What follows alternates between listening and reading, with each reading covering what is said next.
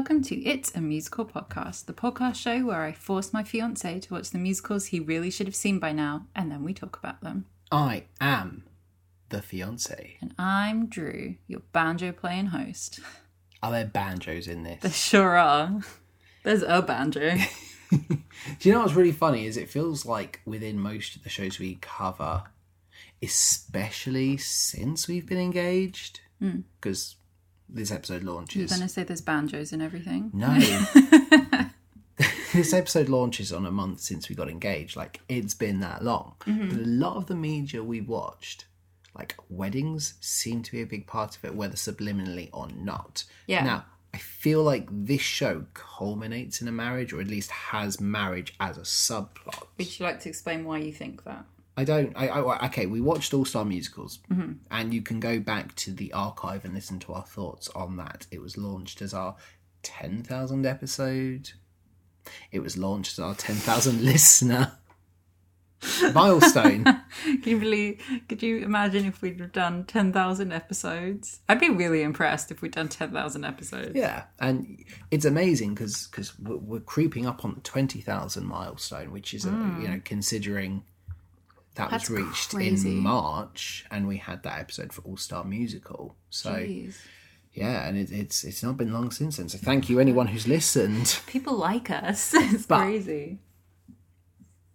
The song "Crash Bang Wallop," Flash Bang Wallop, was in it, and it felt like that was wedding photography. There was a bride in that song, so. Just apropos of nothing. It feels like we watch a lot of wedding content, and this isn't part of our wedding film playlist, you know? It kind of is and isn't. Yeah. But also, I feel like a sixpence is part of an old wedding tradition. I feel like I read it somewhere that there's something to the tradition of you put a sixpence in... Yeah, you read that in Lucy Knisley's book. Yes. It's something old, something new, something borrowed, something blue, and a sixpence for her shoe. Yes. Yes. And watch this space. We're due to launch the debut episode of It's a Musical Wedding. Yep. Not in the debut episode, but in the second episode, we are going to be doing a book review, something we've never done before, of Lucy Knisley's book, Something New. So, this feels very much like a wedding show. Now, whether it's Act 1 leads up to the wedding, and then Act 2 deals with kind of like what it is to be married, or if it is just all marriage, I don't know. That's literally all I know about this one. Yeah.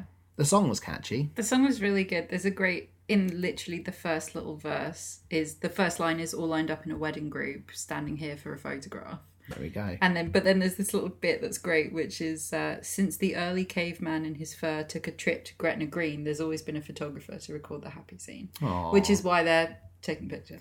Yeah. Which is great. I don't know when that song is within the context of the show. I feel like it's later on. It feels like a very jubilant song, which, great, it's a wedding song. Yeah. But it feels very jubilant. So maybe it's towards the end. Mm-hmm. So, I know this is an older one. Yep. I believe started as a film first. Nope. Okay.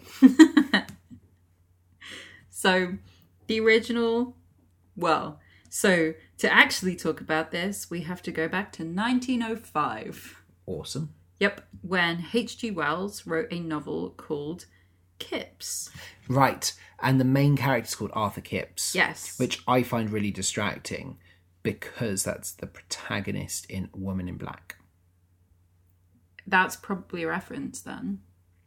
Because the book is called Kipps, The Story of a Simple Soul, and it's supposed to be sympathetic humour. We're laughing at him, but we feel sorry for him. Is this set? When is this set? The one we're going to watch? Yeah. Because this can't be a sequel or a prequel. Even, like, there's no continuity that would work, I'm sure, to make this a prequel to Woman in Black. I'm just having a moment where I realise I have no idea when this is set. Is it one that's timeless? No. Okay. Turn of the 20th century. So that's early 1900s. Whereas the Woman in Black is the Edwardian era. So is that pre or post? I don't know. Hang on, let me sing the whole Horrible Histories King song. No, it's set early 20th century. So yeah. Perhaps Things won't end up very well for this Arthur Kipps in his sequel, The Woman in Black. No. Is he also a clerk? No, he's not. Okay. So he doesn't work for a law firm? No, he Cool. doesn't. Different Arthur Kipps. Certainly doesn't. We're in a completely different class. Is it English? Yes. Cool. So it feels very seaside-y. Mm-hmm. And maybe that's just because the backdrop that was used for all sort of musicals was like on a pier. Yeah. I could imagine this like in Brighton. Mm-hmm. So H.G. Wells, as he has done many a time, wrote a book. Yes, in 1905. Then, in 1963, Beverly Cross adapted the book into his book for the stage musical, which became Half a Sixpence rather than Kipps, Cool. because it's a relevant plot point Okay. that appears. And then in 1967, it was adapted from stage to screen. So the book for the play was written in 63 and the play musical debuted in 63? It opened in 63, so the book was written a couple of years before Okay, that. so not long. It's one of those, I guess it's different by modern standards where you probably have to wait far longer for the film version to come This out. had quite a quick turnaround because it opened in London at the Cambridge Theatre in March of 1963. And then in 1965 jumped over to Broadway, where it did pretty well. Yeah. At which point Tommy Steele was cast. You know who Tommy Steele is? No. So that's going to be fun for us to talk about in a minute. But on Broadway, it did pretty well. People liked it. Then there was the film adaptation in 67. Then in 2008, we got a UK tour. And then in 2016, a revised West End revival. Fantastic. I'm a big fan of the Cambridge Theatre on a side note. It's definitely one of my favourite theatres I've been to. Yeah. It's very nice. It's currently hosting Matilda. Well, so Half Sixpence, the 2016 version, actually opened in Chichester to the backdrop of where the seaside sort of feel is set. And then it moved to the Noel Coward Theatre in London. And it got extended 3 times. Wow. Yeah, which is great. It ran until 2017 when it closed. It's always fun when a show is extended. Mm-hmm. You know, and it's obviously very difficult to extend a show when you know what's due next. Like, I'm very disappointed that Be More Chill wasn't extended. Yeah. Because that show is phenomenal. Mm-hmm. And I want more people to see it. However, I'm glad that Anne Juliet is back. Yeah. Something that I certainly want to see. Same. But it would have been really nice if, like, Shaftesbury had nothing lined up and you just see the announcements like, hey, Be More Chill has been extended for another month. Because they deserved that. Yeah. But that's cool, though, that you know, the revival of this did so well. Mm-hmm. If it came out in 63, that's pre-Tonys. No, the Tony Awards started in 47. So by this point, it was... An established thing. Yeah, an established... And obviously the Tonys don't cover the West End shows. No. But when it came to Broadway, Yep. it would have been eligible. Did it fare well? So in 1965, at the Tony Awards, it was nominated for Best Musical, Producer, Leading Actor, Featured Actress, Author, Score, Direction and Choreography. Cool. And it won nothing. And would you say that is seen as a controversy, or would you say that is a fair thing?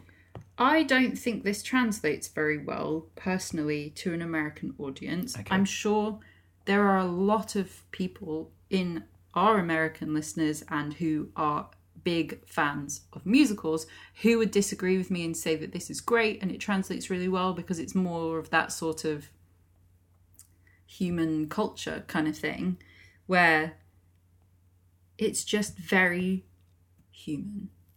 Cool. I But like you look that. at these characters and you're like, yeah, that's a person I know. However, from a British perspective, I think when I look at these characters and think, yeah, that's somebody I know, it's because I know a lot of British people who act in the way that these characters do, who are part of the social classes that these characters are, and who basically this this hasn't changed that much if you look at the core of who these characters are. Cool. However, the year that this came out, do you want to know what was kind of the sweepstake musical? Absolutely. Fiddler on the Roof. Nothing else stood a chance. It was Fiddler on the Roof, Golden Boy, Half a Sixpence, and Oh What a Lovely War. I know Oh What a Lovely War, and I know Fiddler on the Roof. Yep. I have not seen Fiddler on the Roof, but I know that it is a very well-respected and well-loved musical. And yes. I'd have actually been able to guess. If you told me that list, I'd have said Fiddler on the Roof won. Yeah. It's kind of crazy, though, because Fiddler on the Roof had 10 nominations, right? Yeah. And Half a Sixpence had 9, and it won nothing. Which always feels to me like a conspiracy, because I don't understand how you can be nominated for so much. But then again, if you look at the Oscars, and any other awards for that matter, but you look at the Oscars, and sometimes you do just have a film that sweeps everything. Yeah. And to the point that you might have 10 nominations for Return of the King. I think it won 11 in the end, but then whatever else it's up against also has that many nominations, but just doesn't, because Return of the King. Return of the King's a special case because I think that was celebrating the Lord of the Rings trilogy as opposed to just that one film, but it made sense to wait until the end. Yeah. But you know what else was up for nominations this same year? As Half a Sixpence. Yeah. Baker Street, the Sherlock Holmes musical. That one that got burnt and is no longer different one. Oh, okay. Cool.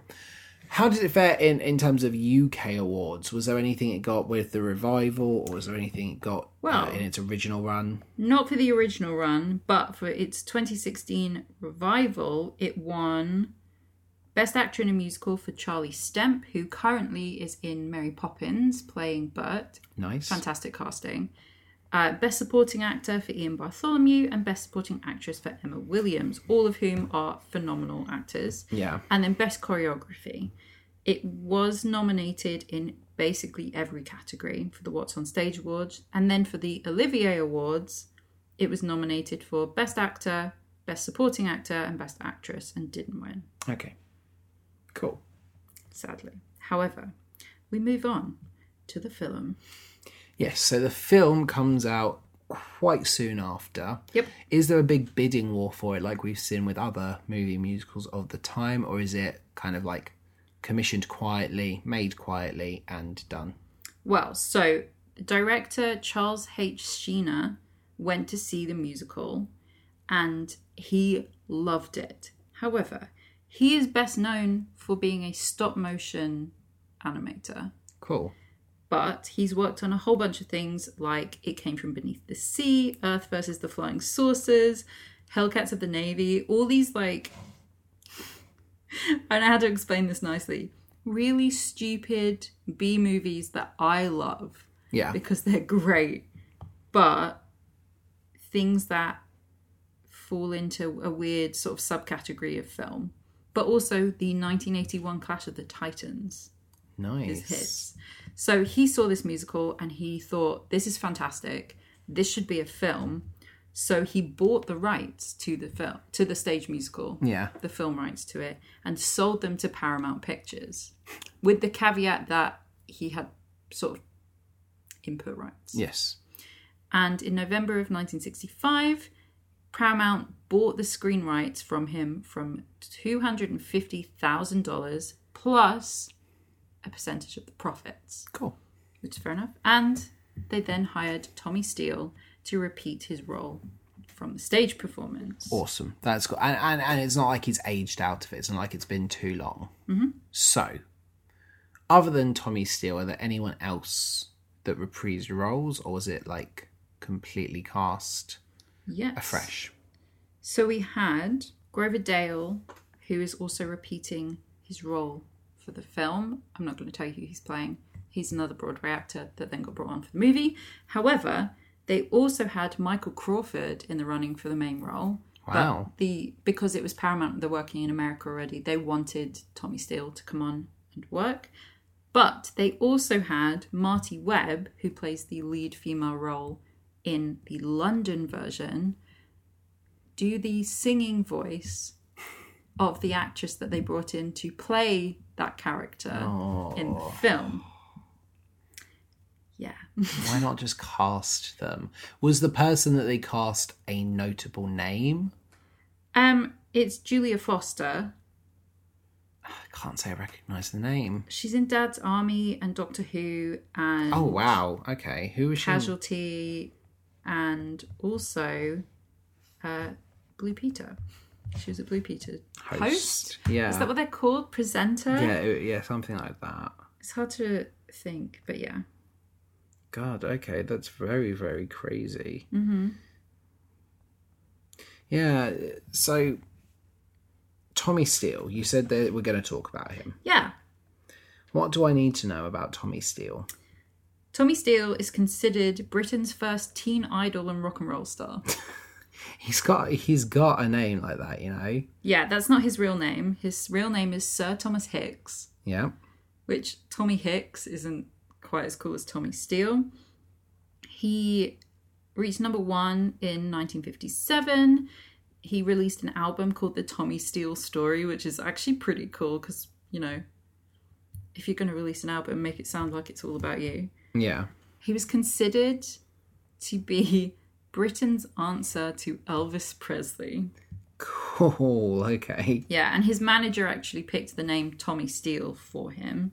But he moved on from being just a singer to being an actor as well. And because he was sort of a rising talent and he had a good audience draw, they then started casting him in musicals. So he was in She Stoops to Conquer and also Hans Christian Andersen. He was in The Happiest Millionaire, which was a Disney production, and also Finian's Rainbow.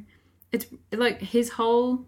I mean, it would take me 100 years to scroll through his whole IMDb. Yeah. But he was in everything. He directed a whole bunch of musicals. In the 80s, he directed Singing in the Rain in the West End and also performed in it as the main character. Because if you're going to produce your own musical, be the lead. It's the Kevin Smith route of filmmaking. If you're going to make a film, star in it. You know, why not? He also then was Ebenezer Scrooge in Scroogical, which isn't actually called that. It's called Scrooge the Musical, but I think Scroogical is a way better I name. did not know there was a Scroogical. It's great. Scroogesical. I don't know how you pronounce that. Oh, Yeah. I do love A Christmas Carol. I love the Alan Menken Christmas Carol. I do not. And we're going to watch it this year. I've seen it. Have you? No, we're going to watch the film. So Tommy Steele, he is... You want to know how famous he is? He shows up in a James Bond novel Really? as himself. Cool. He is named in Thunderball. Which is interesting because Thunderball is not one of my favourite James Bond films. Maybe that's because it doesn't have Tommy Steele in it. Maybe. But yeah, he's great. We love Tommy Steele. But he seems like somebody who, you know, okay, tongue-in-cheek, he'll direct himself in a musical, but actually enjoys the medium as well. Like, he knows, like, what got him where he is and has made it a big part of his life. Yeah. Cool. How was the film received when it came out? Not well is the answer to that, unfortunately. When they started making Half a Sixpence, it was supposed to be a really small and intimately filmed movie musical that reflected the way that the stage show works. And unfortunately, just as they started to shoot the film, Paramount was sold to Gulf and Western. Okay.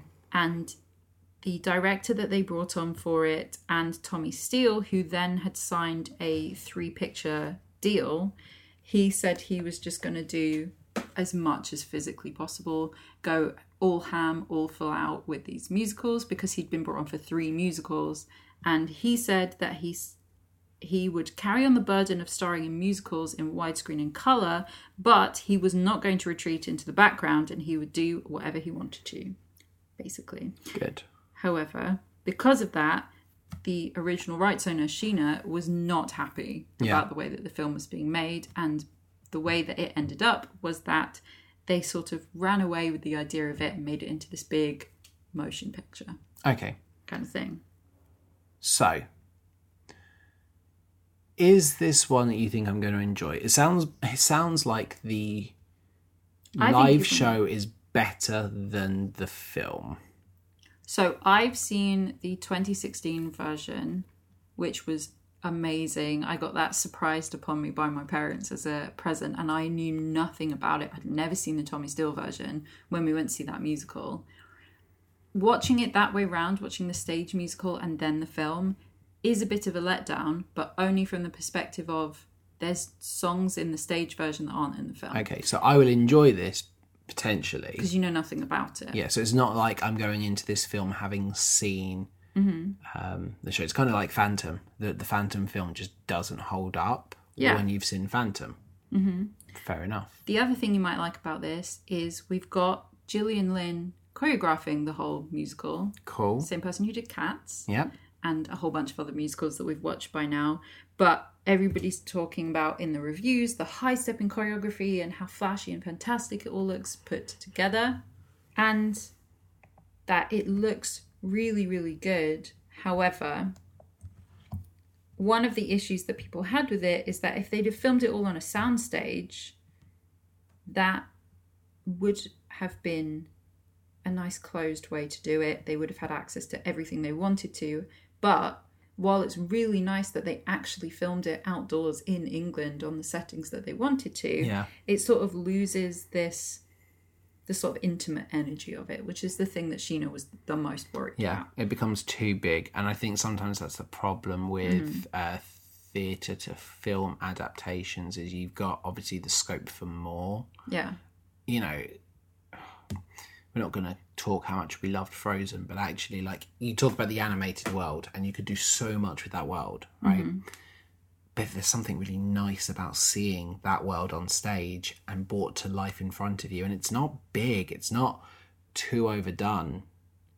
Yeah. But in reverse, you would have the ability to make everything, like, to the point that would it work, you know? So, yeah, I completely get that point. There's a lovely review from the Chicago Times where they said that Tommy Steele is the exact performer for this kind of show. He's a very good song and dance man and the only member of his generation who bears comparison with Gene Kelly. Cool. I know, high praise. That is high praise. Yeah. And my personal favourite headline about this film is that it's trite, gay and thoroughly meaningless. Cool. Which is what I would like on my tombstone. Please, thank you. Well, it sounds like it's going to be 145 minutes of joy. Oh God, this is such a long film. I do not remember it being this long. And when we talked about The Slipper and the Rose on It's Your Favourite Musical podcast, we talked about how when you're a kid, it doesn't occur to you that these movies are so long. The last time I watched this film was about 7 years ago. It's a long time. You saw this film before the stage show? Yeah. Okay. Without realising. Yeah. Because it was when I came out of seeing the stage show that I was like, I feel like I've seen this before. Yeah. But I had no memory of watching it, which is...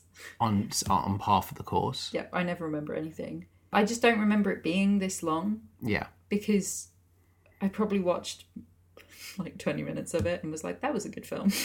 Or is it just a case of time flies when you're having fun? Also true. Crash bang wallop, time has slipped away from you because you got caught up in the joys of half a sixpence. Yeah. Oh, also, you know when we talk about my history with these musicals, I fully thought that my mum made up that song, the Flashbang Wallop one, because she used to sing that when she was dropping us at school when I was in primary school. Yeah. And I would be like, that's a funny, weird song for my mum to sing, because she only knew the chorus. So she would just sing that bit. And then when I finally saw the stage musical, I was like, oh, okay. It's fun, though. That's quite a nice little anecdote to end on. Yes, indeed. So we are off to the sunny seaside. The sunny seaside. And we will be back after intermission.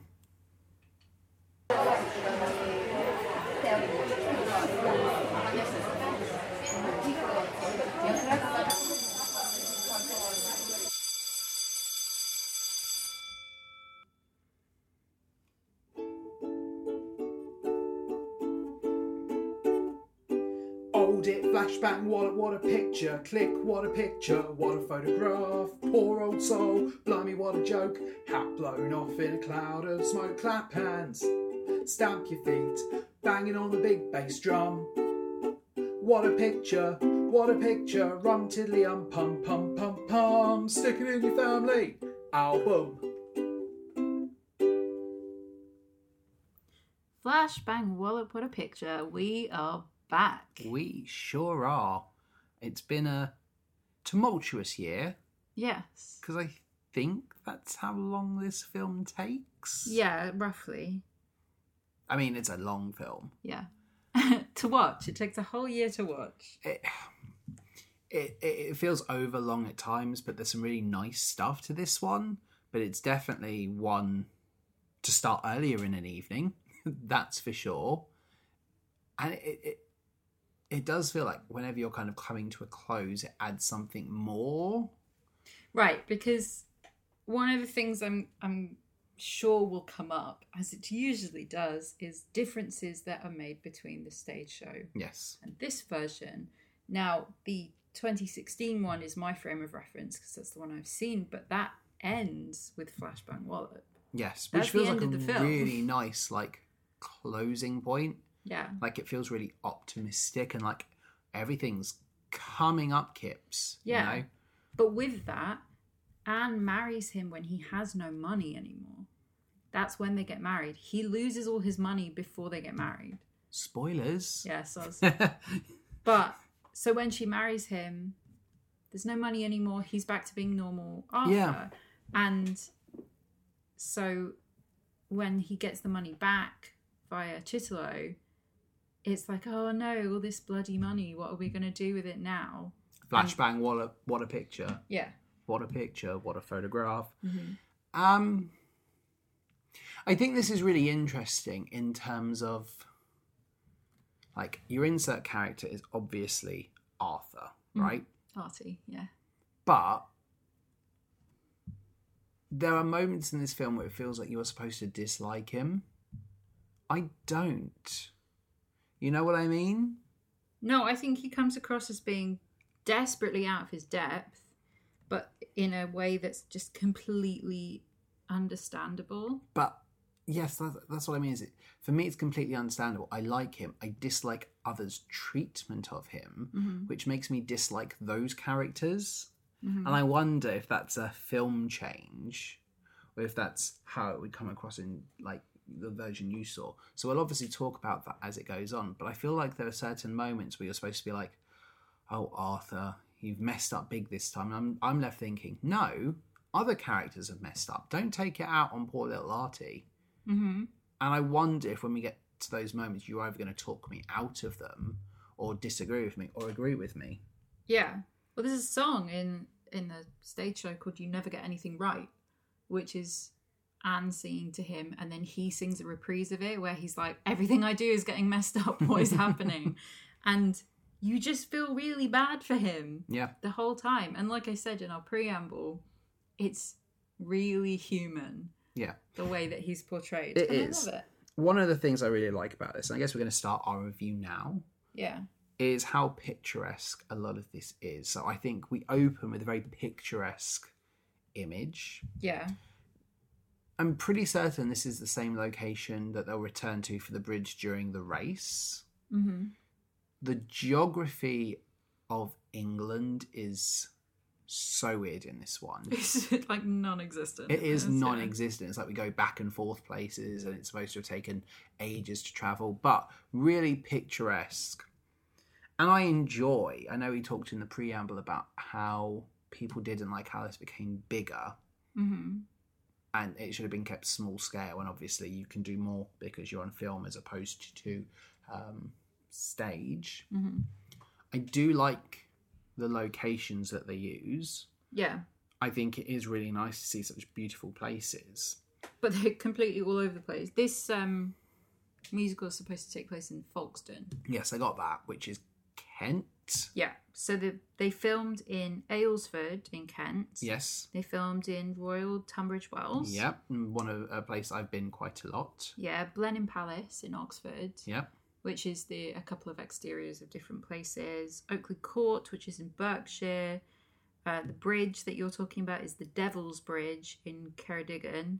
And then Ockham in Surrey. And then East Sussex. Yeah.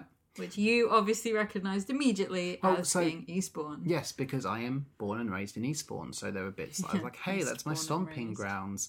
But it's interesting because I also found out in between recording and watching this that Anne was born in Lewes in East Sussex. Groovy. So, yeah, very groovy. I liked those bits where I was like, I'm home. Yeah. We'll talk about things. I said to you I recognised the high street. I was like, I really recognise that high street. Is it because it's a quintessential high street? No, it's because I've actually... It's Tunbridge Wells. You've been in that high street. I've been in that high street quite a few times. It's not very close to Eastbourne, but it's a half an hour drive. I don't know that I've ever been to Tunbridge Wells. It's really lovely. All of the interior scenes were shot at Shepton Studios. Which is our stomping grounds. Yes, indeed. Just down the road. Just all over the place. Without giving away our location. Yeah. The airport. That's where we live. I liked looking at different places. And if you are... I mean, it's the same with every film. If you know New Zealand, watching Lord of the Rings is probably going to frustrate you because, like, they've gone to completely different areas. Oh, in the same way that Angus Thongs and Perfect Snogging really winds you up. Yeah, because like they walk down a corridor in Eastbourne or down a side street and there's a Rick and Morty-esque portal and they step out in Brighton, which is a good like hour's drive away. Yeah. So, I've always been looking for that shortcut, never quite found it. So, You're a muggle, Harry. I have 2 skip songs. For this film. And we start, obviously... We usually discuss skip songs, but I really don't like Long Ago. I don't like the style of singing, the almost choir-esque singing. It's very, it's very of the time. It's very, very much how things were in movie musicals when this was made. But it always really reminds me of the opening of Cinderella, the Disney animated one, where they're singing like Cinderella, la la la la la la la, and it's just like, okay, I'm sure there's some narrative happening right now, but I'm not listening to it. I think the song here isn't necessary. Like, I really did not like the voices. I really just... This is one of the things that did not translate well when they adapted it, because this is an ensemble number that happens at the beginning of the stage show. Oh, yeah. And then Artie and Anne sing it to each other. Because they're not children at the start of the stage. And this is the thing, is I can 100% see it working in like that Warhorse style, the way Warhorse starts with the community stepping out singing this song. We see the kids. We could start with Kid Artie and Kid Anne running in amongst, and then suddenly like groan come out, like... Oh, like in how they did it in Frozen. Yeah. You could see something like that, but that kind of singing works on stage, but here it just felt like I just didn't like it. I can't really justify why. Like, old-fashioned feels like a cop-out, but it did. And it doesn't feel in keeping with the rest of the songs in this stylistically. So you can probably guess what my second Skip It song will be as we get there. But Is it The Race? No, it's Proper Gentleman. Oh... Because it's the same style. We'll talk about it when we get there, but I have such an axe to grind about the way that was done. So, we get children frolicking, and they find a sixpence, just like one might find The Queen's Nose. It's one of my favourite books and TV shows from when I was a kid. I did not know that was a book. I watched one... It was a 50p, right? Yeah. Yeah, I watched one episode of that and was like, this is weird. This is not for me.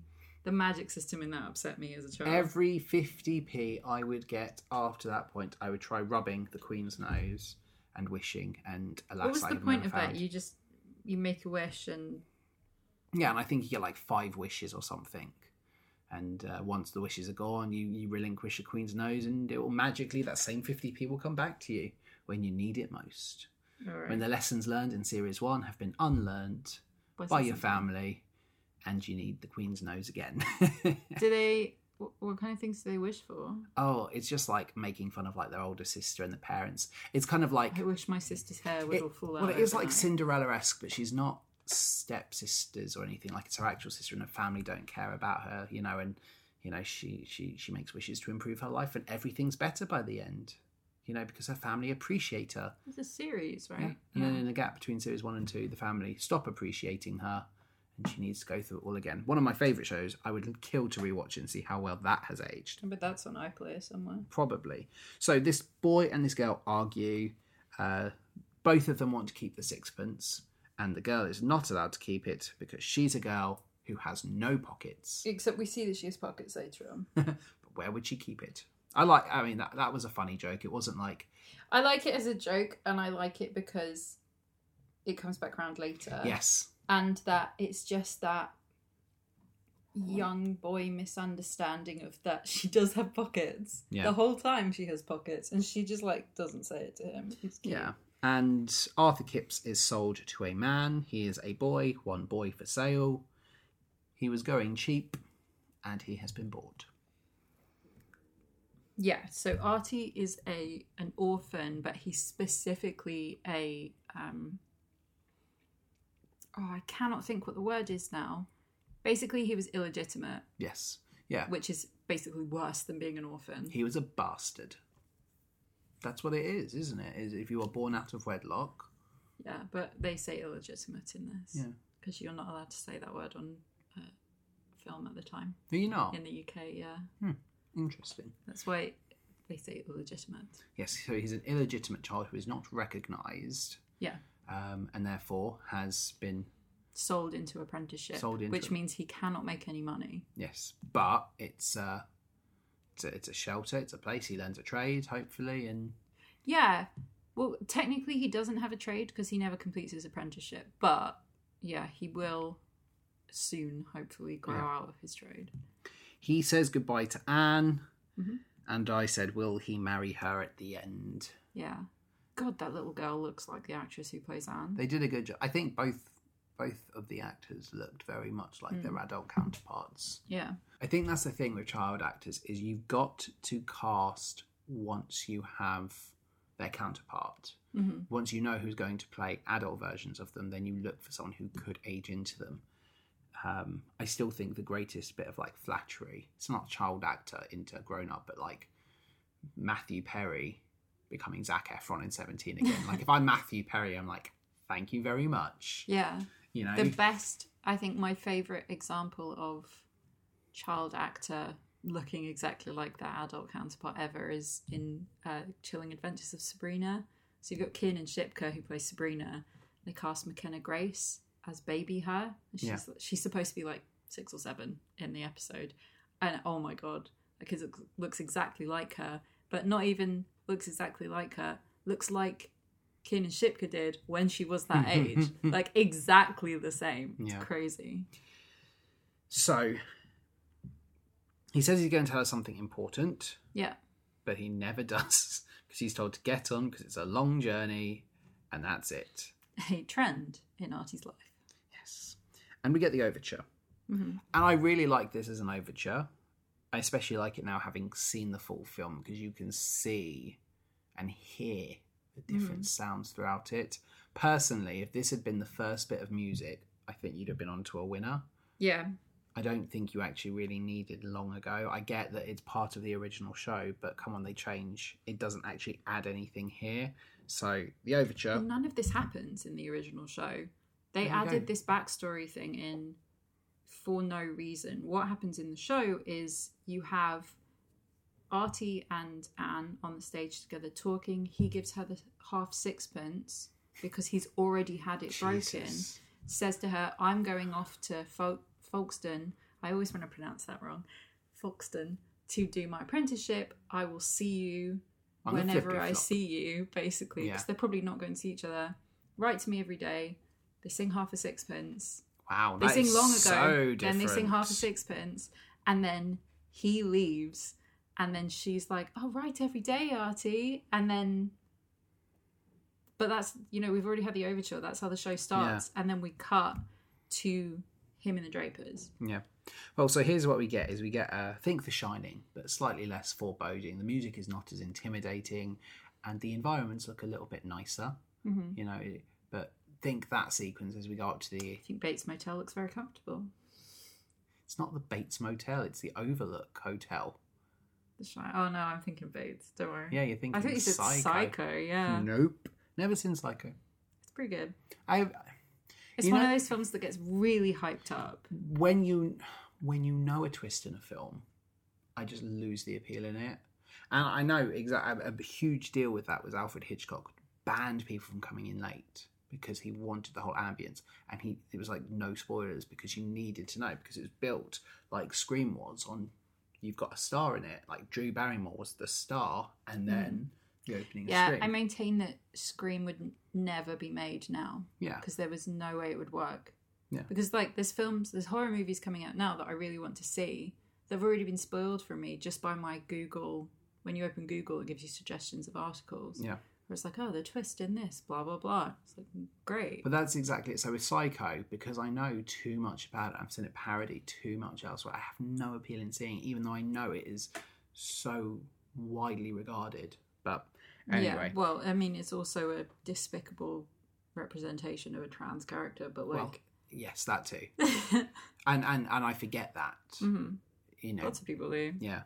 Including like Family Guy and American Dad and The Simpsons and everyone that parodies it. Exactly. They eventually arrive after some very weird geography with this trip. Oh my god. If you're in the know, they go a very, very weird route. It's almost like they do like a weird like circle. They do like the coastal path. Yeah. Except the wrong way. Yeah. Because one part of it is in Dorset and then... Well, they do Eastbourne, specifically like Beachy Head, and then back to Dorset, which is very far west. Yeah, and then back up to actually Kent. Yeah. And then which one is random Eastbourne, field that is like in the middle of Surrey somewhere. It's so weird. Yep. It's the same as what we had with Chitty Chitty Bang Bang, though, it's isn't like it? all of these places are so pretty, we have to use, and we paid somebody to go and get this footage, Yeah, so we use and it. I don't mind it. Like, it is really pretty, and it is such a minor gripe in, you know, like the grand scheme of things. If you are a foreign audience watching this, you don't know the difference, and it does flow very well. But when you know these landscapes, it is a little bit jarring, isn't it? Yeah. Because you just know the geography. Eventually, they arrive at Shalford's Emporium, and we are told that Mr. Shalford eats boys alive. Are we watching a horror this week? Heck yeah. We need more horror movie musicals. Well, spooky season's coming up. It's I'm sure. Halloween. It's a bit already begun. Yeah, so he immediately feels like a very harsh taskmaster. Yeah.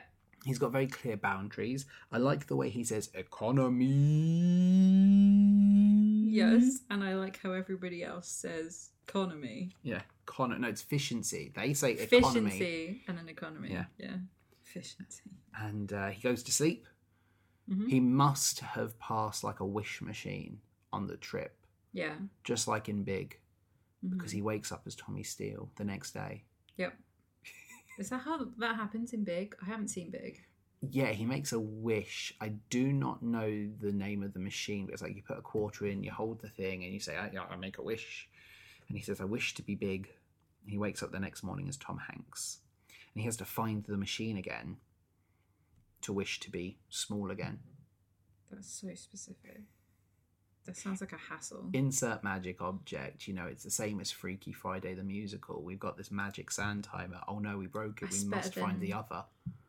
Having the like magical Asian. Oh yeah, definitely. trope. Well, this is the problem with Big, is it is heavily encoded as like a Asian. Was the genie, right? Yeah, like a Asian kind of stereotype. Anyway, Tommy Steele wakes up and he tells the cat off because Love the Edwin cat. is not pulling his weight. He is not catching any mice. He is a bad mouser. And he's I love probably longing for the Jellicle Ball so that he can start a new life I away always from forget this. about this cat. And I always, every single time I've watched this, been like, what is he wearing? And then it's the cat asleep on his chest. But he's obviously having to really hold on to this cat to get it to stay there. And it's just really funny. Yeah. We meet the workers, we meet his little group, who I think if this film had been done in the 70s, would 100% been the Beatles. Mm-hmm. Like, haircuts, everything, you could see the Beatles doing this role. And they discuss the pros of communism. and they discuss the rules that Shalford has in place, that if they make tea, they're docked like tuppence. Yeah. It's very, very controlling. They're living down in the basement, Yeah. but they have like up on the kind of panels on the roof, the little bits of timber holding everything up, the words efficiency, which we've said, I love the way they pronounce it, efficiency. Something else, and then system, and then economy. And we get the second song, All in Cause of Economy. Now, I have to admit here, I kind of was feeling, oh man, this film is going to be a slog. Yeah, this is where you said to me the dubbing is really off. Really bad. And it's so noticeable. At a lot of points in this film, there are some bits in the film where it feels okay, but especially the singing. Do you know what? I'm really surprised there hasn't been a remastered version of this. Yeah. Because obviously the version we watched was on Amazon Prime, and that was great. Oh, it's just an SD version as well, wasn't it? There's no option for HD. The one that's there. And there's never been a remastered one. But if you think about things like The King and I, the original movie, there's so many remastered versions of that. And it's funny because this is not problematic at all, really. I can't think of one instance of something that I was like, oh, that's aged badly. No. I guarantee if we watched The King and I, I'd be like, this shouldn't exist well, and like anymore. South Pacific, which has a lot of values that should be promoted nowadays, but also at the same time is kind of like, oh God, the casting. Yeah, so... the dubbing is very difficult to watch at points in this film, to the point that because you notice it, it's kind of like headache inducing. Yeah, I just kind of tried to ignore it. So did I, but it's difficult to, because there are some points where it's especially noticeable. Yeah, I do like this song though. Yeah, we have the three other boys, so Pierce, Buggins, and Sid are the other apprentices. And fun fact, something that they cut from the musical for this film for no discernible reason, Sid is Anne's brother. Huh. Yeah. I guess there's elements of the plot that don't work if Anne has a link to Artie. Well, it's only relevant once, and that is, you know, when he comes back from his gap year. Yeah. And he's like, oh, hey, have any of you heard from Anne? And Sid, like, slams his book down and walks away. Yeah. Like, that's relevant. Yeah. And it's because it's his sister that he's, like, snubbed and I didn't feel like that was notable. It didn't matter. No, it just felt like he's like, all. you're cut back and showing off. You want to have it all. Yeah. You know, like, I felt like that worked. I have thoughts about that issue with Anne and Artie. We'll get to them when it crops up. I'm glad that they don't have that plot in here. I feel like that would make it even more annoying for me, and I would dislike Anne a little bit more than I already do. Fair enough. Oh, you don't like Anne? I will talk about that when we get there. Okay. So, we get some great lines in this song. The beer is free, but the beer is water. I think that is fantastic. Steak is so rare. It's rarely there. Mm-hmm. I really like that. You know, they're tongue-in-cheek. They're obviously not having a great life, but they've got each other, and they're finding the fun where they can. Weren't they saying as well that he'd be apprenticed until a certain year? So it's almost like they're doing their time knowing that... It's like 20 years, but he was like, 7 when he was sent off, so he's stuck there. Until he's like 27, but they know that someday they'll get their freedom, you know, and they'll go, and it's just, you know, enduring it now, but there is like light at the end of the tunnel. In fairness, obviously they're not getting paid. This is indentured servitude. Yes. But they work 7 to 7, which is a long time, and then they can do whatever they want for the rest of the evening. But how? Because they don't have money. Right. And if they're in debt, because obviously he has rules like, you know, you'll be docked or you'll have like... Right. Is it just adding to your time that you're there? Well, I think what he's doing is they get a certain amount of money at the end of their apprenticeship. Yeah. Because Shalford's paying for all their food and everything. Yeah. So you get some money, and then at the end, if you've had however much money taken off, that you money just don't get that money.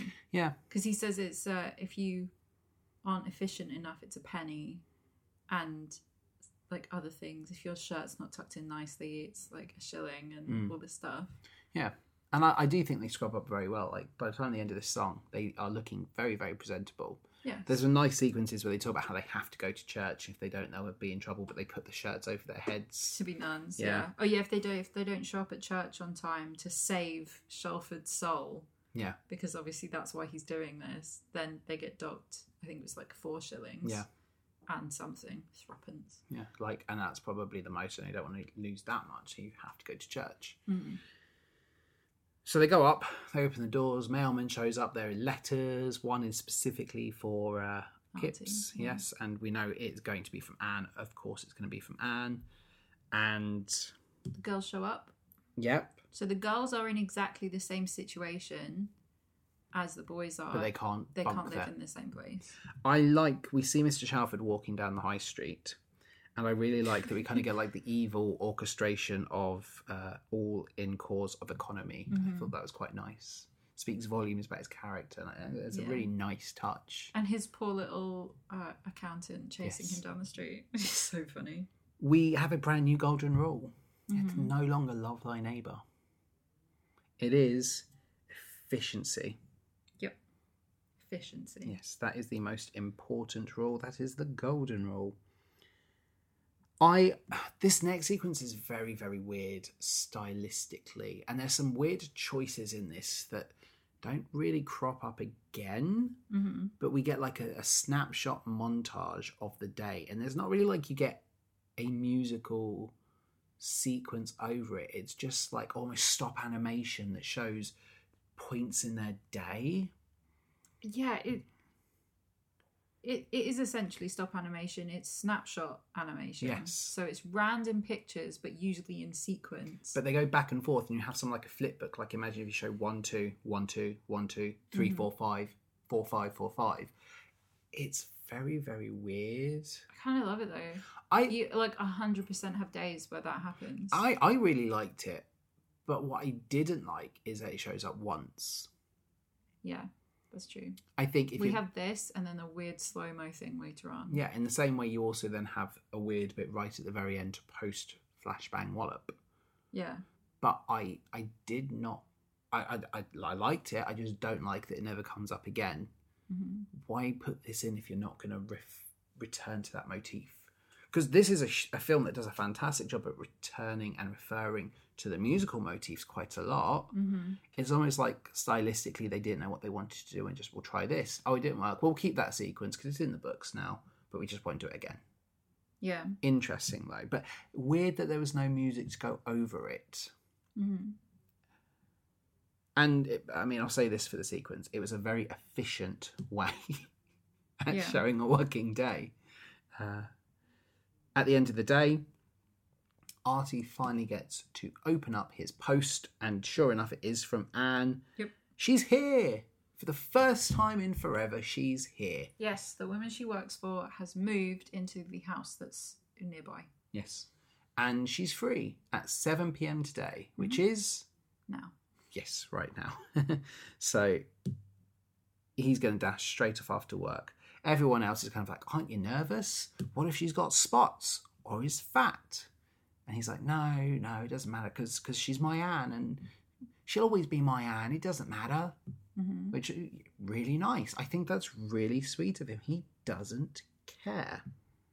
And he heads straight off the promenade. Yeah. I think that's really nice. Like, I like that there's not a moment. It's a really good character building moment for him because he's not like, oh, now you made me worried. Maybe I shouldn't go. How about you go? And if she's okay, you give me the thumbs up and then we'll trade places. He's just like, no, it doesn't matter. Because Anne is the one I've been talking to. I know what Anne's like. Yeah. Yeah. And she is basically the only girl he's capable of talking to. However, I do think it's absolutely hilarious that when he gets there, he looks and what does he see? A bigger woman with spots. Yeah. And Anne is hiding behind her. She's not hiding behind her. There's the stairs that go down. Yeah, she's not hiding, but she comes out from there. And I think that's a nice kind of moment. She looks great too. Yeah, I agree. Like, I would date that first woman. Anne does look great. I just wanted him to go, Anne Perkins. Boo. No, when she appears, we get the first use of this little, the Vaseline camera. Yeah. Which is used so much during this film. Oh, But it's the only time it's used on Anne. It's very interesting that it is, isn't it? Yep. I like the line he says, "You've grown up very nice."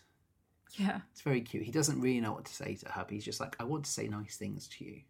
It's the thing, isn't it? When you're courting and you're messaging each other instead of talking in person, when you do actually have to talk in person, it's way more difficult. Well, it was. I remember some of our first dates where it's like, "Hi." I literally just couldn't talk. I know. You will discover, if you ever meet us in real life, I am painfully shy.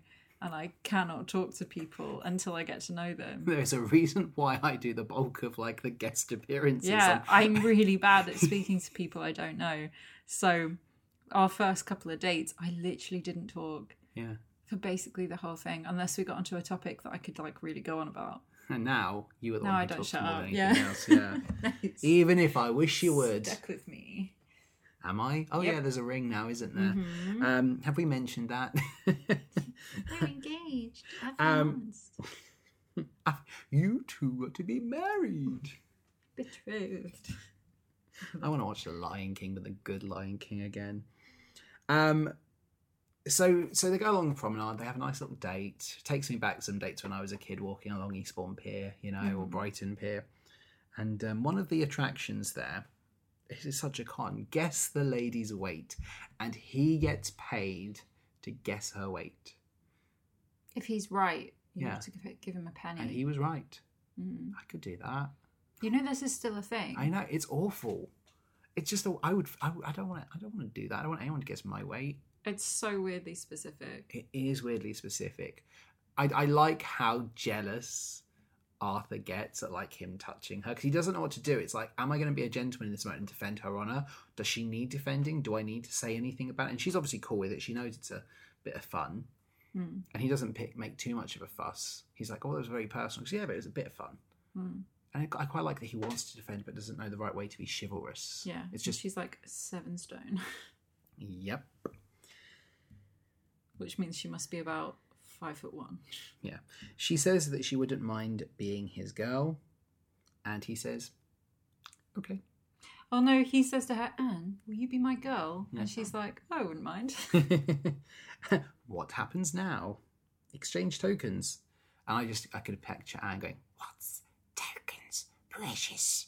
Oh, boo. The only accent I can do. The only impression I can do. But I think the token is really cute. He's already thought about it. He's taken, and it's where we get the name of the film. He has taken that sixpence that they found when they were children. He's cut it in half, and they can both carry one, so that they will always be together. He says they will see it and finger each other, which I had to ask you. Which is not what he said, is it? No, it was thinker each other. Yeah. But I spat my We Pepsi are a out. PG podcast. Yeah, that's what I said. We'll see it and finger each other. I spat my Pepsi out the first time I heard it, because I was like, what did he say? Think of Each other. Yes. So we go into the titular song, Yeah. Half a Sixpence. Half a sixpence. It is a token of our eternal love. Not an eternal flame, just an eternal love. I mean, the token kind of runs out of power halfway through the film. It's not quite eternal. I've literally just realised he never gives it back to her. He doesn't.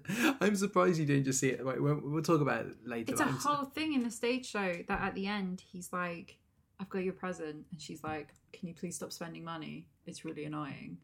And because she's sick of all the money by that point. And he's like, no, I didn't spend money on this. And he gives her a ring box with the half a sixpence in it. And he says, I've got my one here.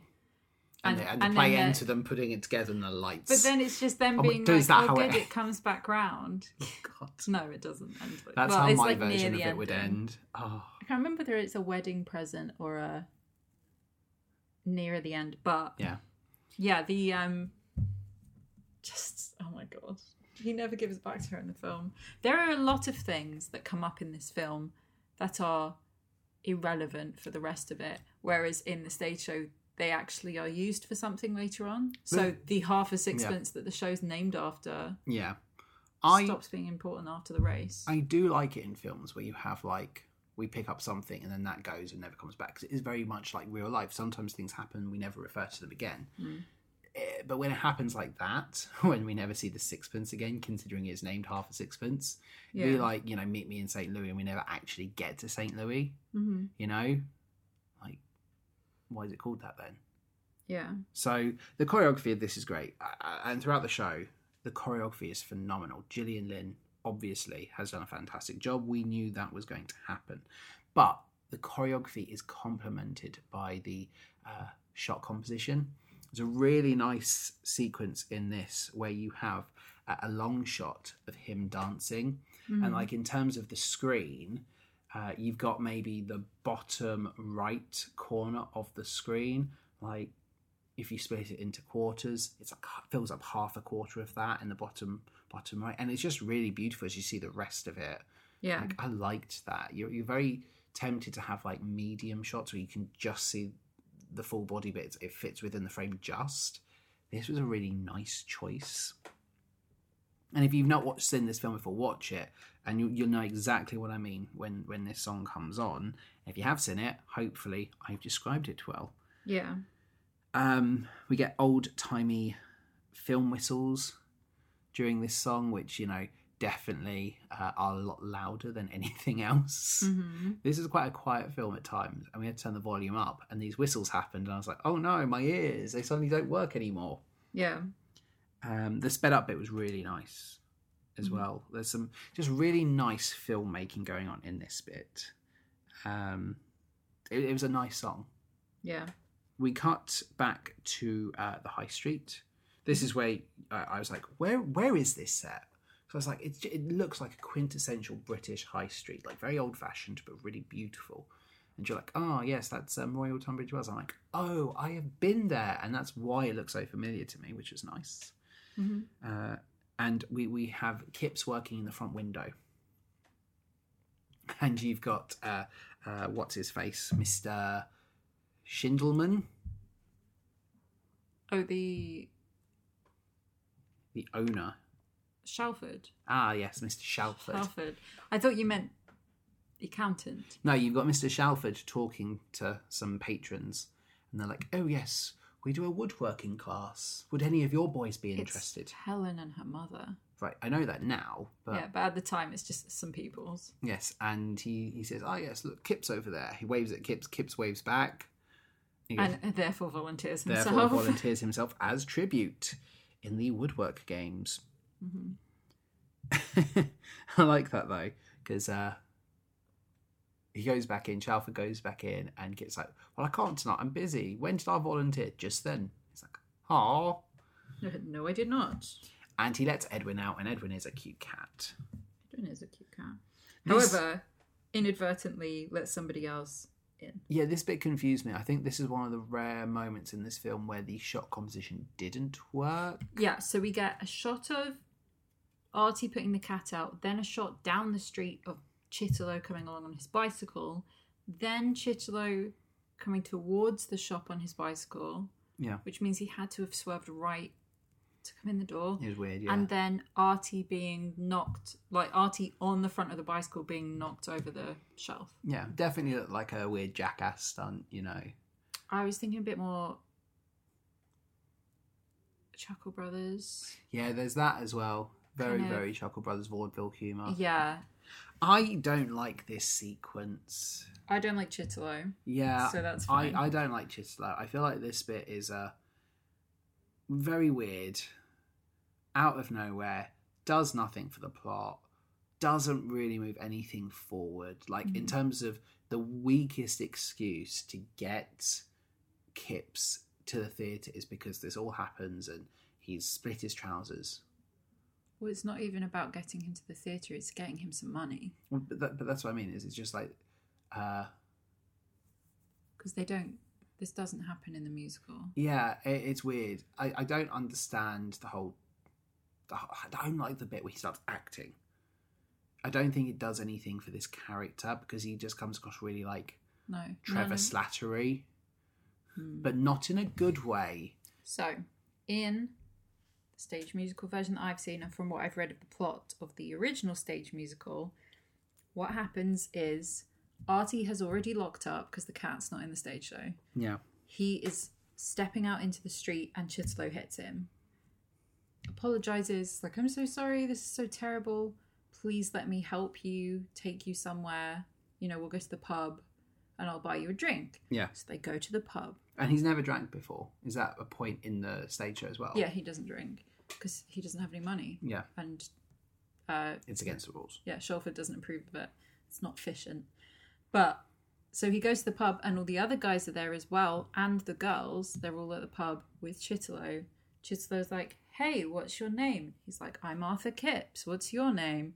And he says, that's amazing. I saw your name in the newspaper today.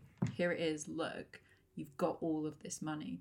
And then the entire chorus sings Money to Burn, which means it's his friends saying to him, what would you do with all of this money? Yeah. Whereas in the version that we watched, It's a weird. they have to get him to the theatre because his trousers have split. We don't even address the damaged stock that's happened. They get to... They're going to have to clear that up. Yeah. They get to the theatre and, you know, the one bit of like nice character building here is the fact that Kipps is very awkward around hot, in his words, women, you know, and Oh no, that's not what that means. was it not? No, it's like Old English hot, like feisty. Oh, okay. Well, okay, but he definitely, Like you don't want to touch it. yeah. Okay. Fair enough. It's changed now, obviously. What I liked though was the fact that he's very much personality driven. Yeah. At this point, he can't talk to someone unless he knows them as a person. Welcome to my world. No, but it's really, really nice about Kipps. You know, you don't see that very often from male characters. Yeah, that's true. And, you know, she lies him on his knee, sews him up, and So funny. and that's when they do the introduction of what's your name? Kipps. Oh, that's so funny because I've just written a play with, He's with like that upside down, name. Because yeah. all my characters always have a real name because I just think it adds to the authenticity. Yeah, he says he doesn't believe in using made up names because they never sound real. Which is fair. Yeah. Absolutely, but that's where we learn that he's about to strike it rich. He is now a millionaire, and we get Money to Burn, and he's going to buy himself a banjo. Because I don't think he actually understands at this point just how rich he is. Yeah, it's the only thing he wants. Yeah, he's just like, he thinks... Yeah, so he gets $1,200 a year for the rest of his life. $1,250 a year. Well, you know, I round. For the rest of his life. Yes. So I converted it from around the early 1900s to today, and that's £1.5 million a year. Yeah. That's insane. Yeah, it really is. Yes, please. Yeah, right. And... But that is like to somebody who's gone from not even being given spending money to he has everything. nothing. Yeah. To you could literally go out and buy Shalford's Emporium if Right. you wanted to. Well, and he refers to that. Like, he might do that just because. I like this song. I think same. there's... I love that this is, you know, a vaudeville setting at this point because it feels very vaudeville as a number. He gets a banjo and he's playing it. He the just guy in the knows... audience hands him the banjo. Yeah, he just knows how to play it. There's a nice bit where there's some walking choreography from all the boys. It's like straight legs and the arms forward. And it's nice. I liked it. But I will say this. Not keen on the clowns. Well, yeah, not keen on the clowns. I think this is an issue I have with the whole show. Is these numbers, as beautiful as the dance is, I think every song goes way too long and I lose interest in it. Yeah. You could cut a good half an hour of this film by cutting some of the dance breaks. There's a nice bit in this dance break. I will say this one. I wasn't so fed up with it here because there's a dance break in the middle where you get a lot of different styles. Like you get the orchestra style, the ballet style, the clown style. You know, I thought that was really, really cool. But all of the dance breaks go on too long at times in every single song, and it gets boring. You know, I don't know if that's something that happens in the stage show, if it's just the film. Yeah. But again, there's so many of these songs that this version of this song is going to have a massive musical interlude, and there's a lot of them that I would skip.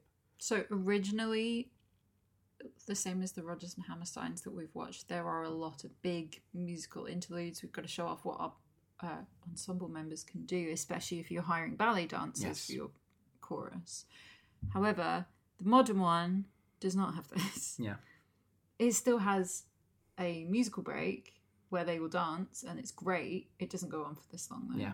And it does affect my engagement with this film. Yeah. It feels like it loses momentum. And when that happens in a film, when you're going in and out, in and out, in and out, it's just difficult.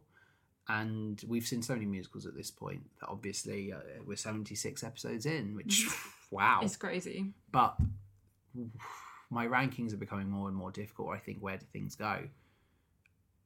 And there are so many better musicals that are like more concise. You get these really nice moments, but they don't drag, and I'm fully immersed throughout. Yeah. And that, I think, is something that has become very important for me for musicals is I need numbers to be shorter and punchier. I don't mind a 6-minute long song, but I need words more consistently throughout to keep me engaged. Like Me Old Bamboo has a dance break, but it is not that long. So just something that for me I think brings this film down. Controversially, maybe. I know your mum wasn't happy when I said that. True.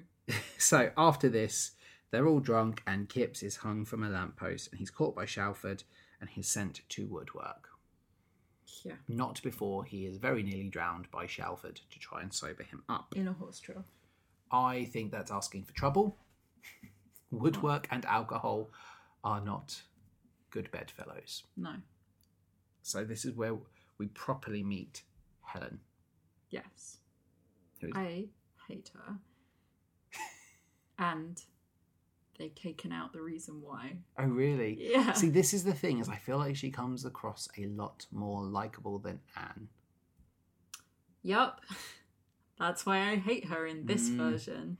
The reason why I hate her in the stage show. Is it this early on or is it later on? Do you want to wait until we get to the point it would be, or do you want to tell me now? No, I can wait. You're right. It's not in this scene. In this What scene, scene she's is it perfectly charming. It's the next time we see her. Oh, once really? he's rich. Okay, cool. So we're going to wait. Well, he's rich here, but he's not rich. Once she knows he's rich. Cool. So we're going to wait then, and we'll talk about that then. I'm just trying to take the mental prompt to remind you. Yeah, I'll try and remember. Because I would hate to not hear this story. So she comes across really nice at this point. She's kind of a little taken aback by him. What does he want to do? Particularly weird that she's teaching woodworking. Yeah, there's no real reason given as to why she is as well. Yeah, so again in the stage musical, she's just running this after school club. Someone's just facilitating it. Yeah. Yeah, she's just there and as the patroness of the event. But because in the stage show there are people doing different things. There's a girl doing pottery on the stage. But you have that here as well. Is like yeah. So she's just sort of there. Yeah. We have right. Obviously, it's been a while since I've watched this film, but this one interaction that she has with the guy who is doing the woodwork has stuck in my head because she says to him, he's not a main character, we never see him again. She's like, this is coming along beautifully. Isn't it looking wonderful? And in front of him, he has 2 pieces of wood nailed together at a right angle, one of which has some flowers carved through it, so there's actually holes. And then the other part has round holes going along through the top. And he's like, oh, I'm just making. It's just a nice experience to just make something. I don't even know what it is. And she says it's a pipe stand. Yeah. If the point of this is it's for people who don't have a trade, who are out of work to learn a trade and be able to get jobs. This man does not have enough pipes to need a pipe stand. And so he looks really taken aback and he's like, is it? Yeah. And she's like, yes, look, everybody, it's the most wonderful pipe stand. Look, he's such a good example to us all, doing such wonderful work for the home. And everyone around him is just kind of like, okay. Proper first world perspective there. Right. And it just really stuck in my head. But his reaction more than anything else, where he's just like, is it a pipe stand? Okay. It's the same thing when maybe I watch chair duets that my kids come up with and I'm like, this is what I'm taking this to mean. And the kids go, yeah, if that gets us a better mark. Yeah, sure, whatever you say, boss. One of the bits I like is Kipps I did do that on purpose. Yeah, Kipps is a little bit tipsy. He sees the wibbly wobbly like clay. Yeah. He feels worse for wear, and he goes to leave. I need to step outside. And he punches the glass. Yep. Cuts his hand. His wrist. Yeah, and everyone gathers round to watch him get bandaged. And she says, "Where's your handkerchief?" And he says, I don't have a cold. Because again, first world problems. Yep. So she bandages his wrist, and she says, "Put your finger on the knot." So he does, and then she just ties his finger into it, and he doesn't take his finger out, so he's just stood there with his finger tied to his wrist. I have a theory as to why he likes her so much that I will go into in a bit as well. Beer goggles. Well, it's not the beer goggles, but I have a kind of weird theory that maybe this is why he thinks he's in love with her. But we'll get to that when I... Is it what this man's about to say? No. The same guy? No. So she says, "I think that's all for today. We're all going to leave." Yeah.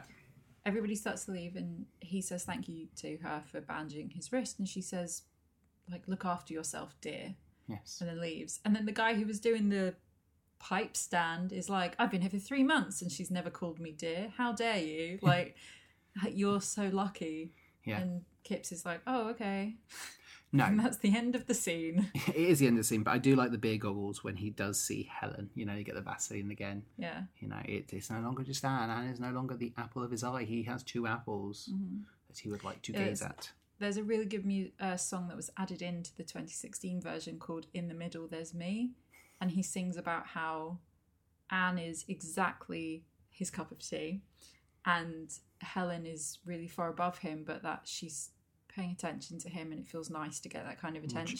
Fair. I think everyone can say they've been in that position. And there's a line, he says, "I'm a chump, I should lump for the one who's my cup of tea." Yes. Which is true, but he means it in like a, I should know my own class kind of thing. Yeah. But actually, no, what it is that Anne's like a normal person. Yeah. Who would be good for you.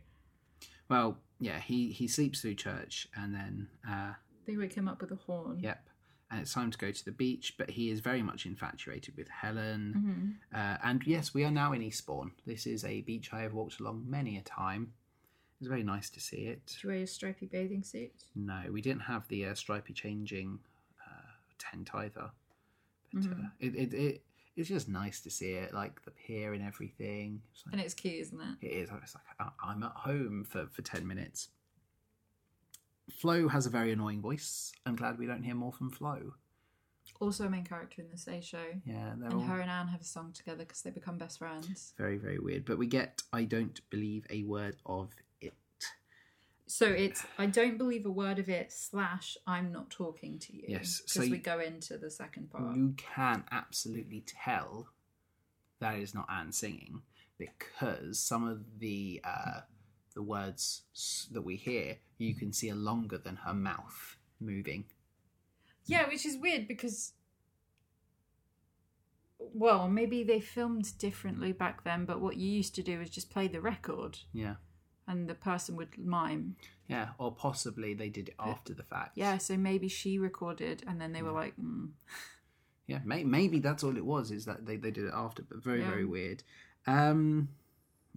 So, Anne shows up, recognises Artie's friends from having spoken to Artie about them before, and then... Yeah, because she was jealous of Flo. She was like, "Are you Flo?" And he's like, "No, Flo is someone else's girl." She picks the prettiest one. Yeah, and when she sees Flo, she's like, "Okay, nothing to worry about," which is a very nice human touch, but speaks volumes about Anne as a character, I think. And this is another thing that's left over from the stage show. Flo is in love with Artie in the stage show, and they have a song together called "Just a Little Touch," which is just a little bit touch. It's an innuendo song where they sing about how they'd all both love a stick of rock, and that sometimes they'd go on bumpy donkey rides just to feel something. Yeah, and it's all very innuendo laden. Yeah, but they become really good friends, and Anne even says to her, "Look, I wish he'd just sort it out and come around for one of us, because we're both nice humans who deserve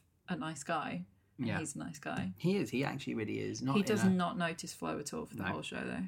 I don't really like this song because, again, I feel like, what has he actually done to justify being villainized by everyone? Right. I don't So- feel he's done anything at this point to justify it. This is the thing, though. It's nothing to do with him. It's the girls riling her up that Yeah. gets her to this point. So in I Don't Believe a Word of It, the other three girls are saying to her, oh, he was out all night drinking.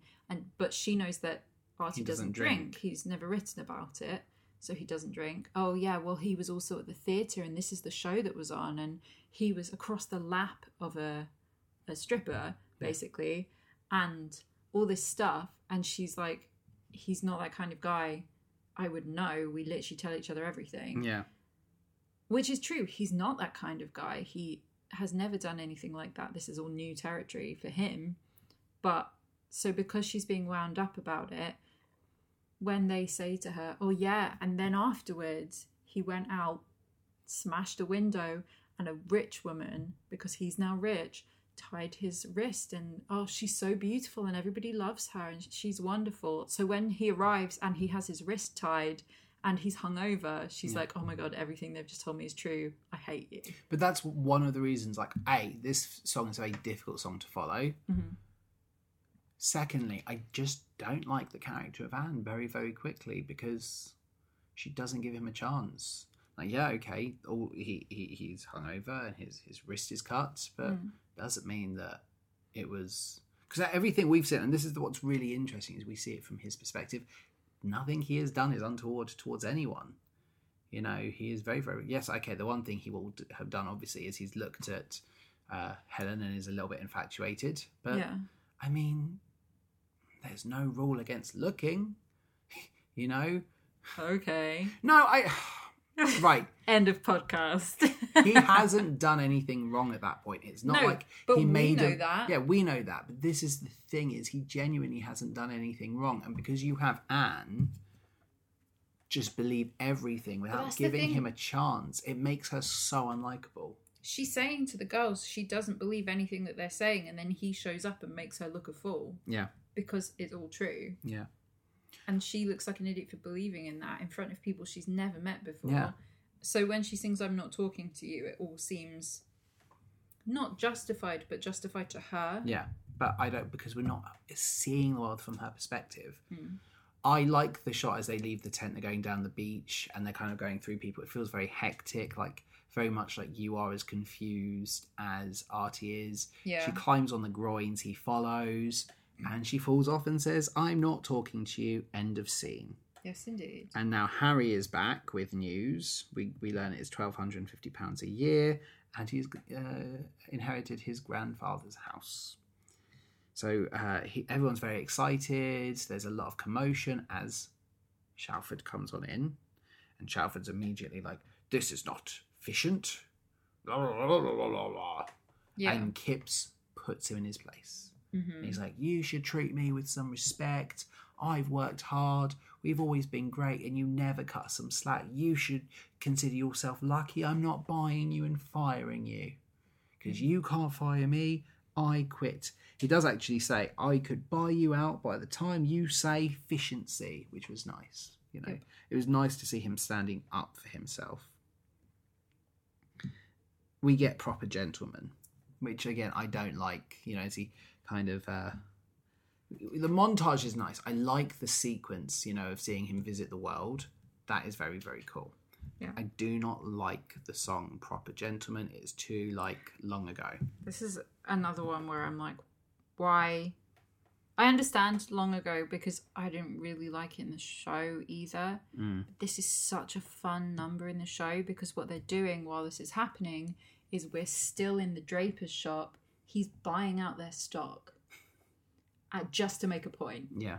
And they're choosing outfits for him and they're fitting him for a new suit and it's them that are all singing it, but there's also a sort of bittersweet layer to it because as the song goes on his friends are all realising that he's probably never going to talk to them again. Yeah.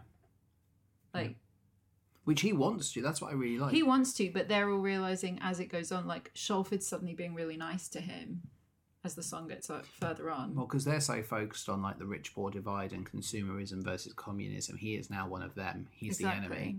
And it's one of the things about this I consistently feel bad for is Kipps never really has any true friends. People use him when it fits them. Yeah. And people very quickly, he goes in and out of favour. This poor, nice chap goes through all these misadventures, but never really meets somebody who treats him as an individual. They see him as like a comrade, or see him as, you know, a quick way to make a buck off him, or, you know, we can enhance our own reputations. And it is very, very sad, you know, because all he wants is just, I want to keep my old friends. They're the ones who make issue with him. He wants to be with Anne. She doesn't write to him. You know, he just, and then he meets someone else. Like, I feel bad for him. And I think that would have been a really nice sequence had they kept it in the film. Yeah. Don't get me wrong, I really like seeing his gap year, and the photos are a really nice little thing. Like, that as a sequence is cool, but the song isn't, and it's a shame because it could have been so much more. Yeah. So, I guess if we had 3 acts in this musical, this would be the end of Act 1. Yes. He's now rich. He's become Mr. Arthur Kipps. Yes. And we see him arrive back down the high street in his fancy motor car. Everyone else has a horse and cart. But he can afford this now. He can afford this. And he comes in and he's got gifts for everyone. Yep. And it's really, really sweet. And they don't really seem to care as much. Everybody except Sid is really into it. Yeah. They're all very pleased. The girls are very pleased with their Yeah. perfume and chocolates and things. Yeah. And the 2 other boys, Pierce and... Is it Budgie? I can never remember. Bungie? Buggins. Yeah, That we was go. close. The little one with glasses. And then Sid, he gives a book of Marxist letters? Yeah. Essays? Basically, yeah. Something. And... He's like, don't let Shalford see this, you know, I'll be out of here. yeah, he's like, oh, you're trying to get me fired. You're one of them now. Yeah. Which...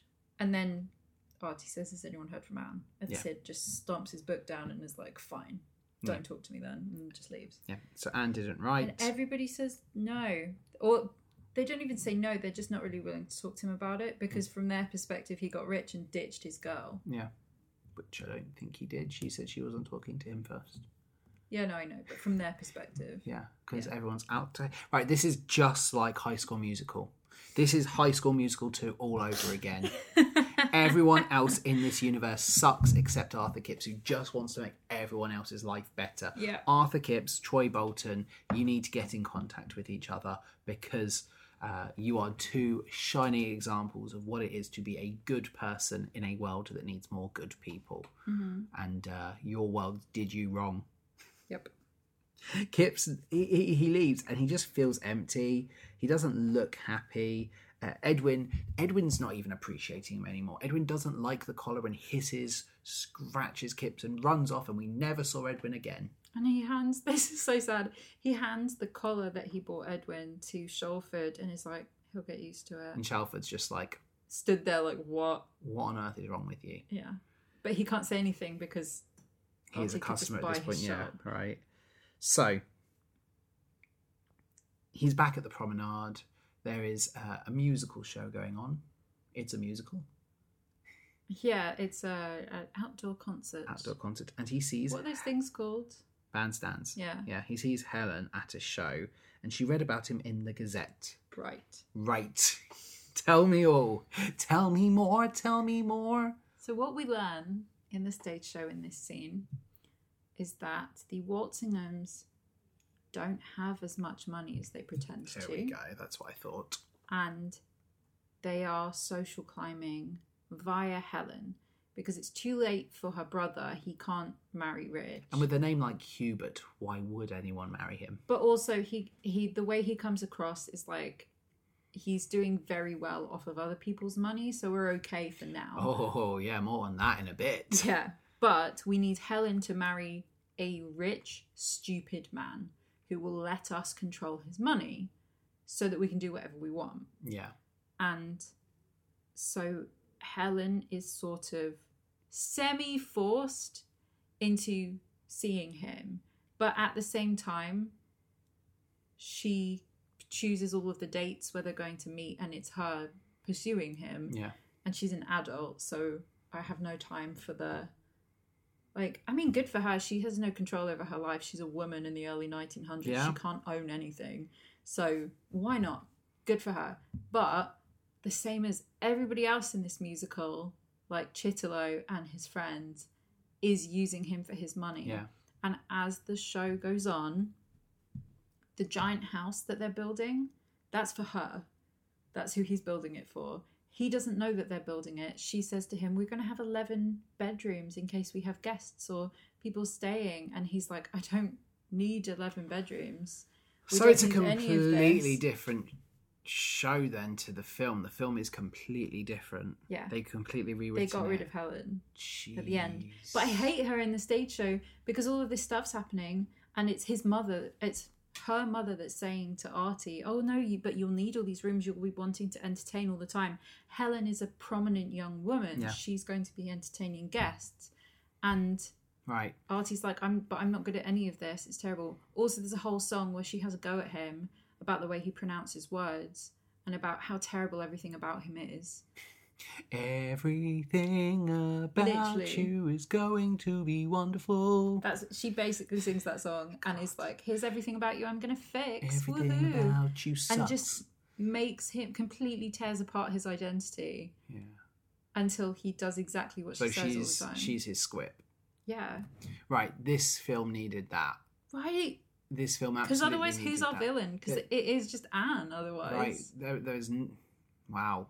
I think you might have just talked me out of liking this more than I did before. Sorry. How rare is that? Usually you talk me into liking things more. You've never talked me into... This film really upsets me and what it has done to the stage show. He's invited to tea at 4. Hubert says no to him coming early.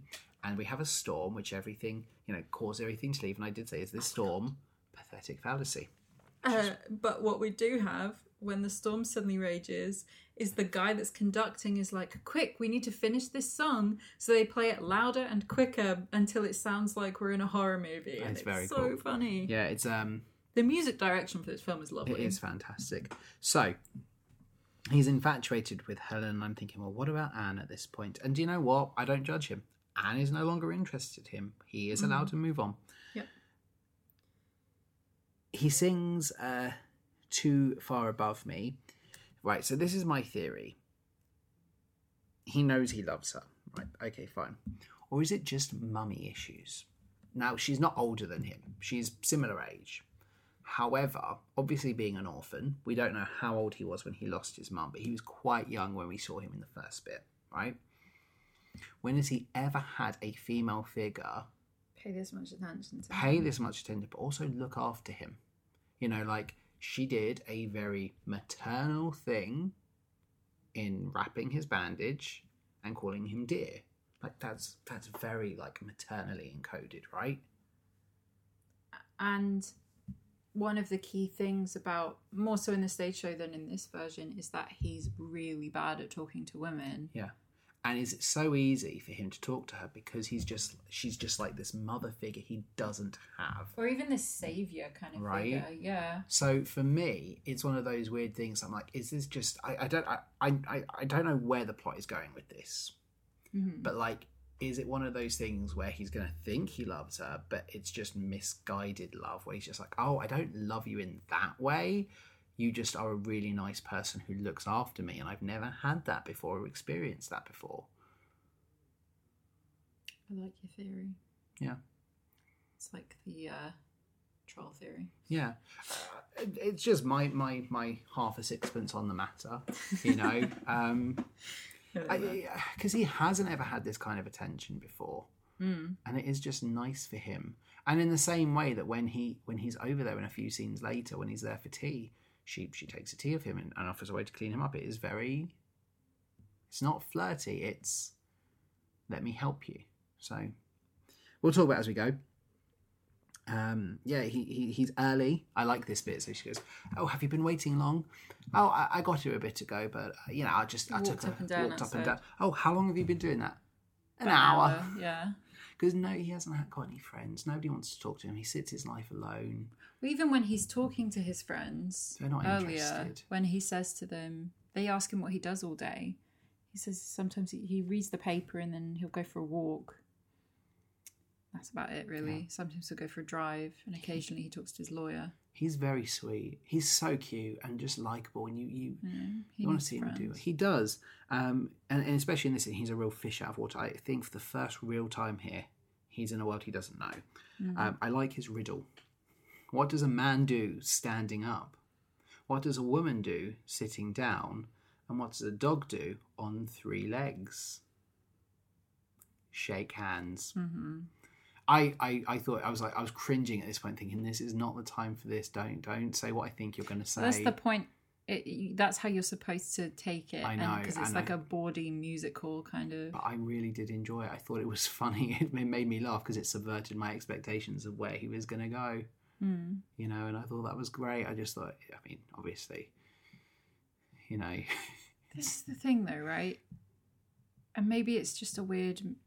Maybe I'm misremembering, or maybe it is just the movie, but I don't think Helen is like this in the show. No. Like, she seems to really understand that he doesn't understand the social etiquette. Yeah. So she keeps telling him how to fix things. But we get to a point during a really good song called Pick Out a Simple Tune, which is the return of the banjo, because it's important. Because the banjo's never... He never bought a banjo. Yeah, right. Because in a stage show, he buys a banjo, carries it around with him all the time, and he's having lessons. And it's important. It's like the only thing he does because he has no friends. So they go to this, I guess, dinner dance is the best way to describe it. But you bring in your instrument with you and you play for everyone. So Lady Watsit's brought her flute and so-and-so's brought their violin, and Hubert is going to play the piano for us. And here's good old Artie Kipps with his banjo. Exactly, but none of them know what it is because banjo is not from not Kent. from their society. And it's a sort of music hall instrument, so nobody's expecting to see it there. And so when he plays, he says he's going to play for them, and then he changes his mind because he can see the way that Helen's looking at him. And then the woman who's running the party is like, oh, are you going to play for us? And he says, oh no, I think Helen would rather that I didn't. And the woman who's running the party is like, is that true, Helen? Tell us all of your goss. Oh. So it's like a whole thing. This scene is really cute. I like the way he stuffs his plate full of cakes and they fall off and he's really awkward. He dunks the biscuit, and his mannerisms when he did that I thought were very like Rowan Atkinson, the way he like plop and up. Like, something about that. You can see how... Is it Tommy Scott? Steele. Tommy Steele. Oh my goodness. Sorry, Tommy Steele. You can see where he's had an influence on people watching this and growing up, you know. Do you know what's really funny to me? Yeah. I think it was a bit earlier when they were doing If I Had Money. Yeah. You said if this was made a couple of years later, they'd have cast the Beatles in this role. One of the things that they attributed to the failure of the film in the US was that the Beatles mania hadn't got to the US yet. And if it had, maybe this film would have done better because Tommy Steele would have been a little bit more famous. Yeah. But yeah, just something that I suddenly thought of. Very interesting, yeah. I think this is the thing. He also has very lovely manners. The way he says goodbye to everyone, and obviously the way he's got cake on his hand. He cleans himself up and he thanks them very much for the lovely tea. He's a little bit embarrassed, even though his manners aren't where they should be by high society standards. He is still very, very polite. Mm-hmm. Hubert seems very off with him. Like, you don't know why. Why does he feel threatened? Is he worried that this man will bring his family into disrepute because they shouldn't socialise with new money?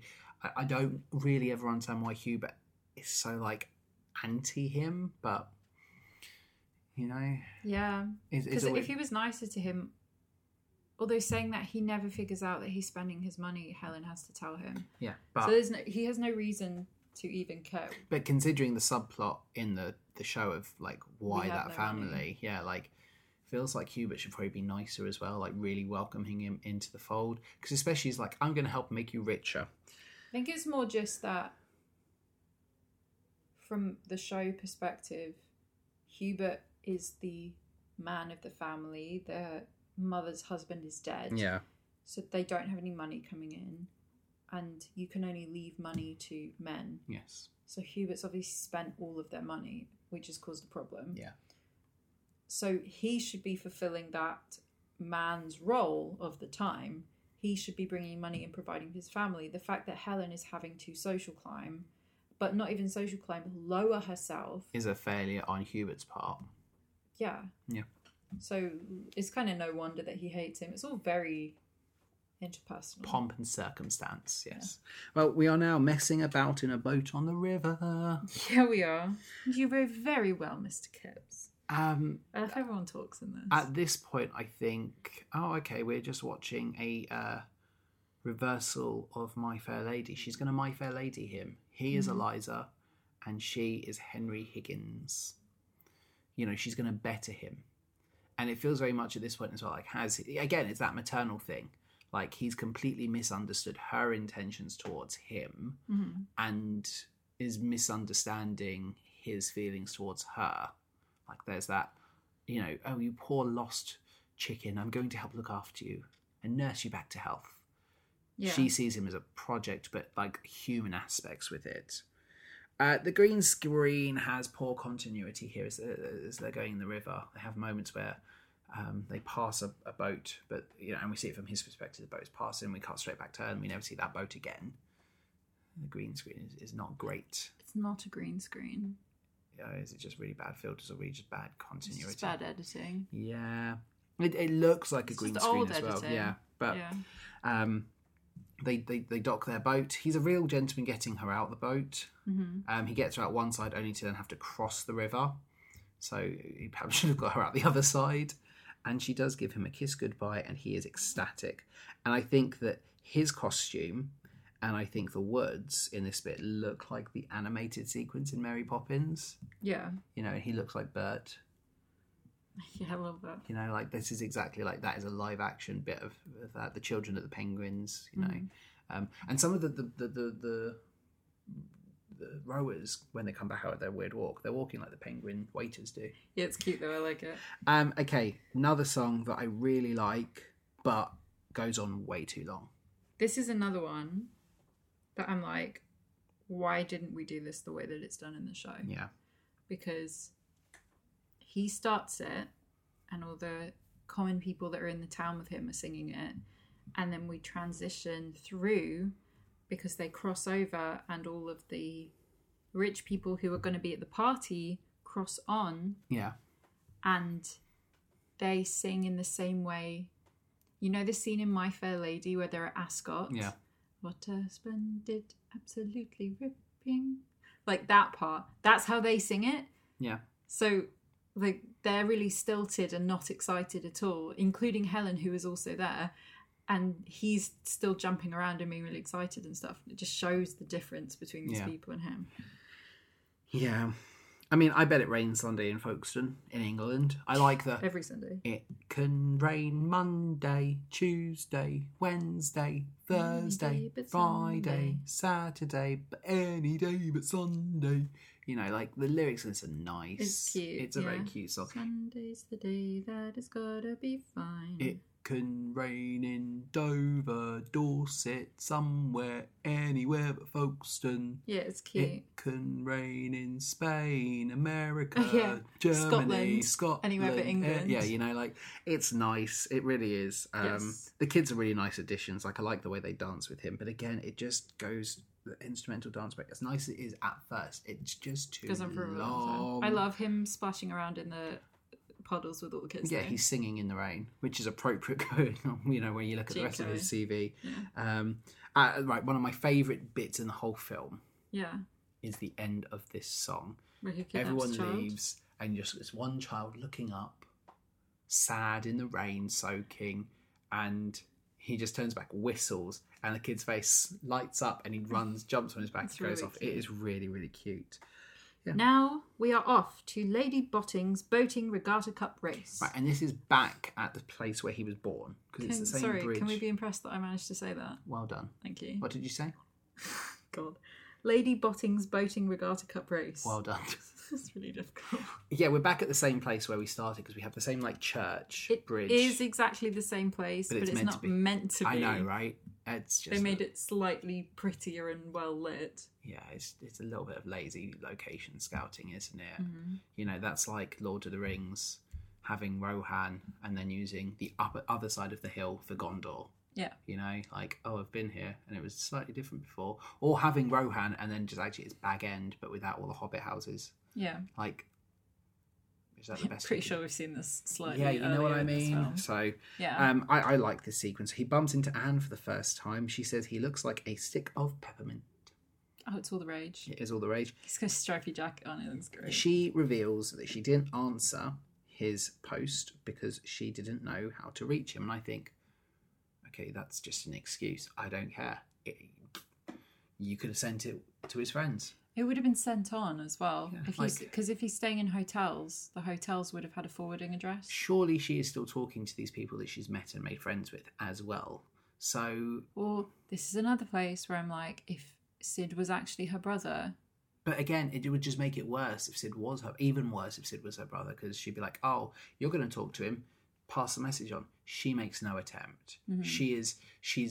It's that excuse. It's like you've not spoken to someone because you were angry at them, but you didn't want them to know. So you've ignored their texts and you're going to talk to them when you're ready. Who does that? No comment. but you No, know, like, I need you. I am really bad at talking about when I'm annoyed, but like, but I'm not good at the whole... Oh, if somebody texted me and I was annoyed with them, I would answer them. It doesn't make me feel any pity for her. And I feel like at this point, it is supposed to make you feel angry at Kipps for moving on. But I think, do you know what? You didn't make the effort. You just didn't write back because you didn't know how to reach him. You could have sent things. You'd have had a backlog of letters to read because he has still sent her postcards the whole time he's been gone. You know, he's managed to stay in contact. Why can't she? She wants to know if she's still his girl, and he never answers. He may have half a sixpence, but he certainly has two girls. Yeah. I don't feel sorry for Anne. And maybe I'm supposed to here. I'd be very interested from the listeners who are familiar with this film. Am I supposed to be on Anne's side here? Because I'm not. There's only one part where I'm really on Anne's side. Is it at this point or is it later on? No, it's later on. Cool. I mean, it will be in a minute.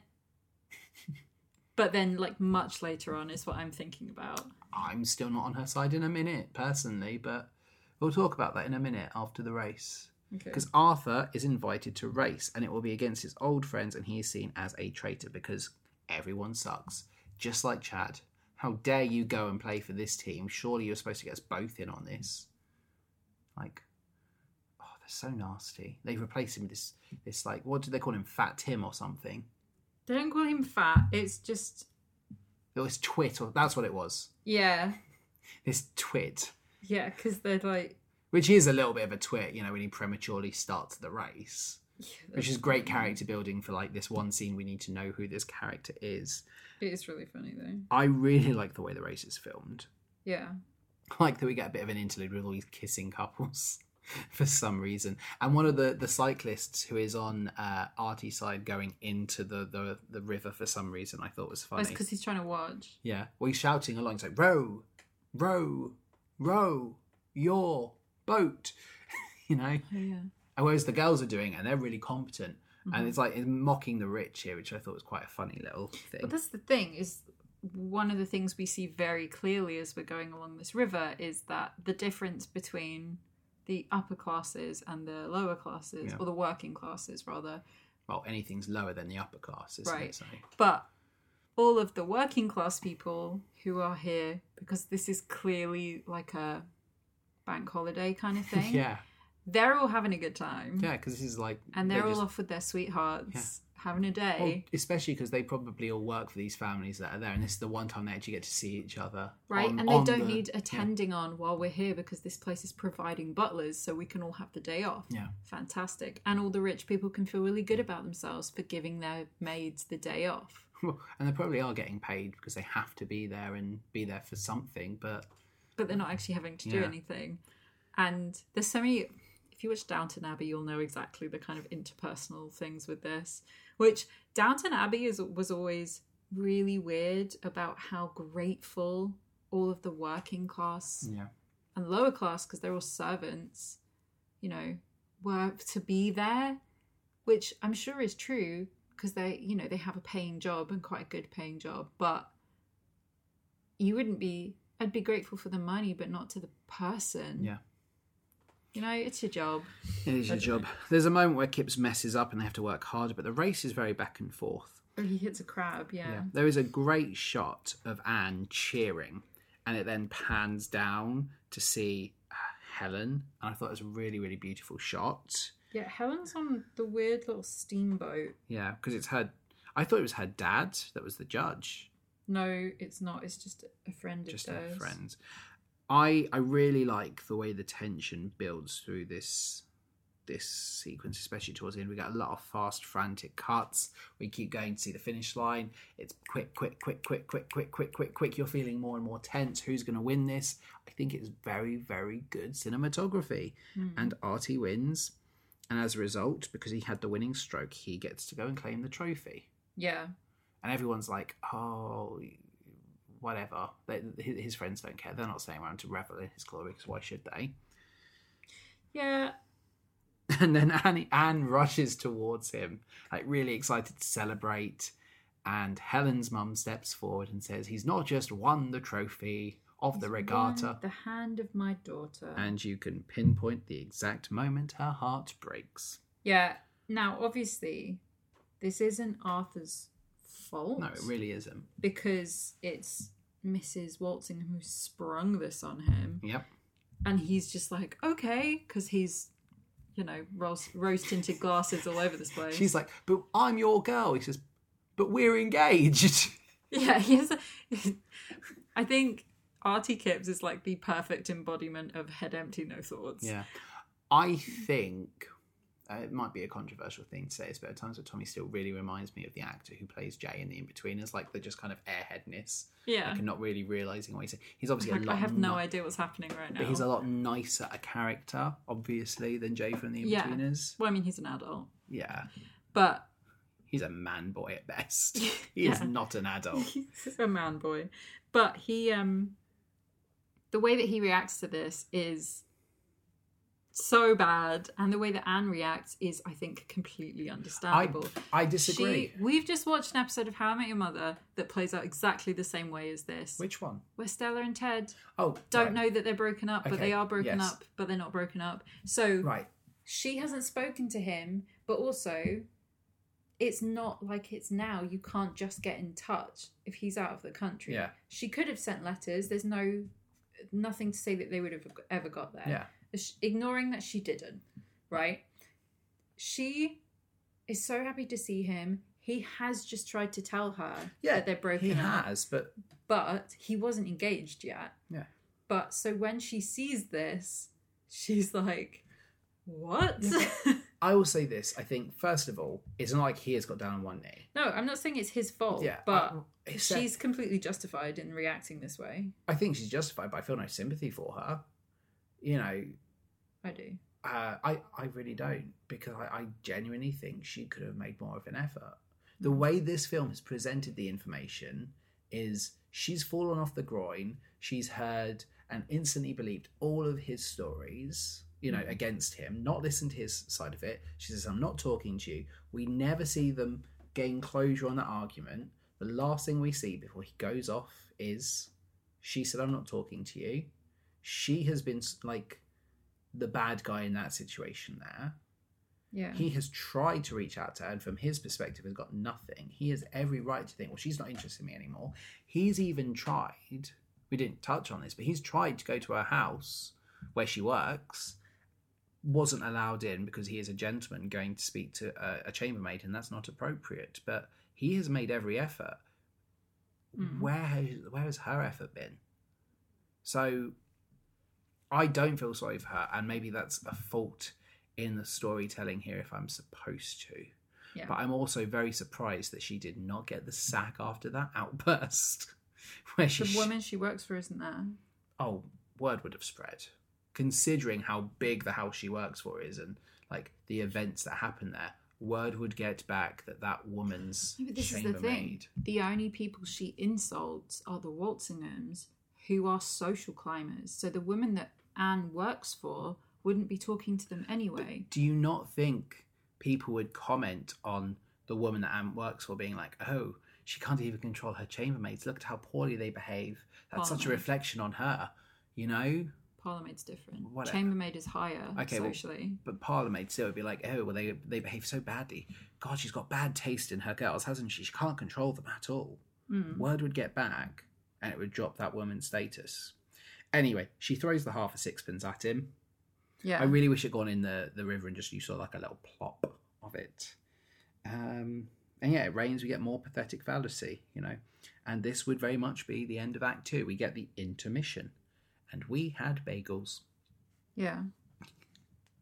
During our intermission treat. Yes, we did. And they were great. Yes. Good bagel making. Thank you. They're now going to Anne's house, where she works. But not to see Anne. They're going for the social event of the season. The amount of land this family has, they have to cross a bridge after going through the gates. They offer the advice to Arthur, try not to perspire. And immediate perspiration. Gentlemen don't perspire. Yep. And he immediately like dabs at his forehead. And I like the bit where they go in and he says, oh, Helen, what are you wearing? You'll catch your death in that. He doesn't care about the fashion. And Hubert implies he's a prude. No. Hubert implies that all working class people are prudes. He says your kind are all prudes. But that's what I mean is it's not. He's not being a prude. Bless him. He's so concerned about Helen's well-being. It's not a concerned about her well-being thing. It's not a prudish thing. It's he's probably never seen a woman in that state of undress before. Yeah. Because if you think about Anne is the only girl that's been like his girl, and the least amount of clothing we see her in is her bathing suit, where she's wearing almost more clothing. It just comes across very sweet, like, oh no, you'll catch your death in that. Yeah, it's cute. How I read it from a modern perspective, I guess. I like the way he's kind of wandering through the party. He tries fitting in with the Germans, but doesn't really fit in with anyone. He spies a maid who he thinks might be Anne, and you can see he's longing to be part of that world.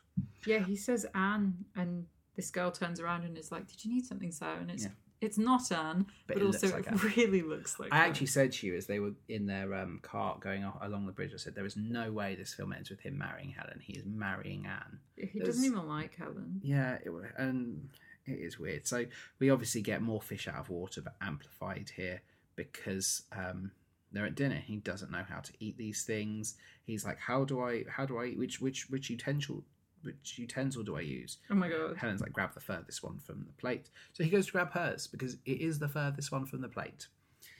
He's not allowed to use his knife for his poached egg and salmon, which they should have just called it that. It's like jellied salmon, yeah. Oh, it looks disgusting. Yeah. And he is struggling and he's making a real scene. He's like, I'm hungry! Oh no, it's because...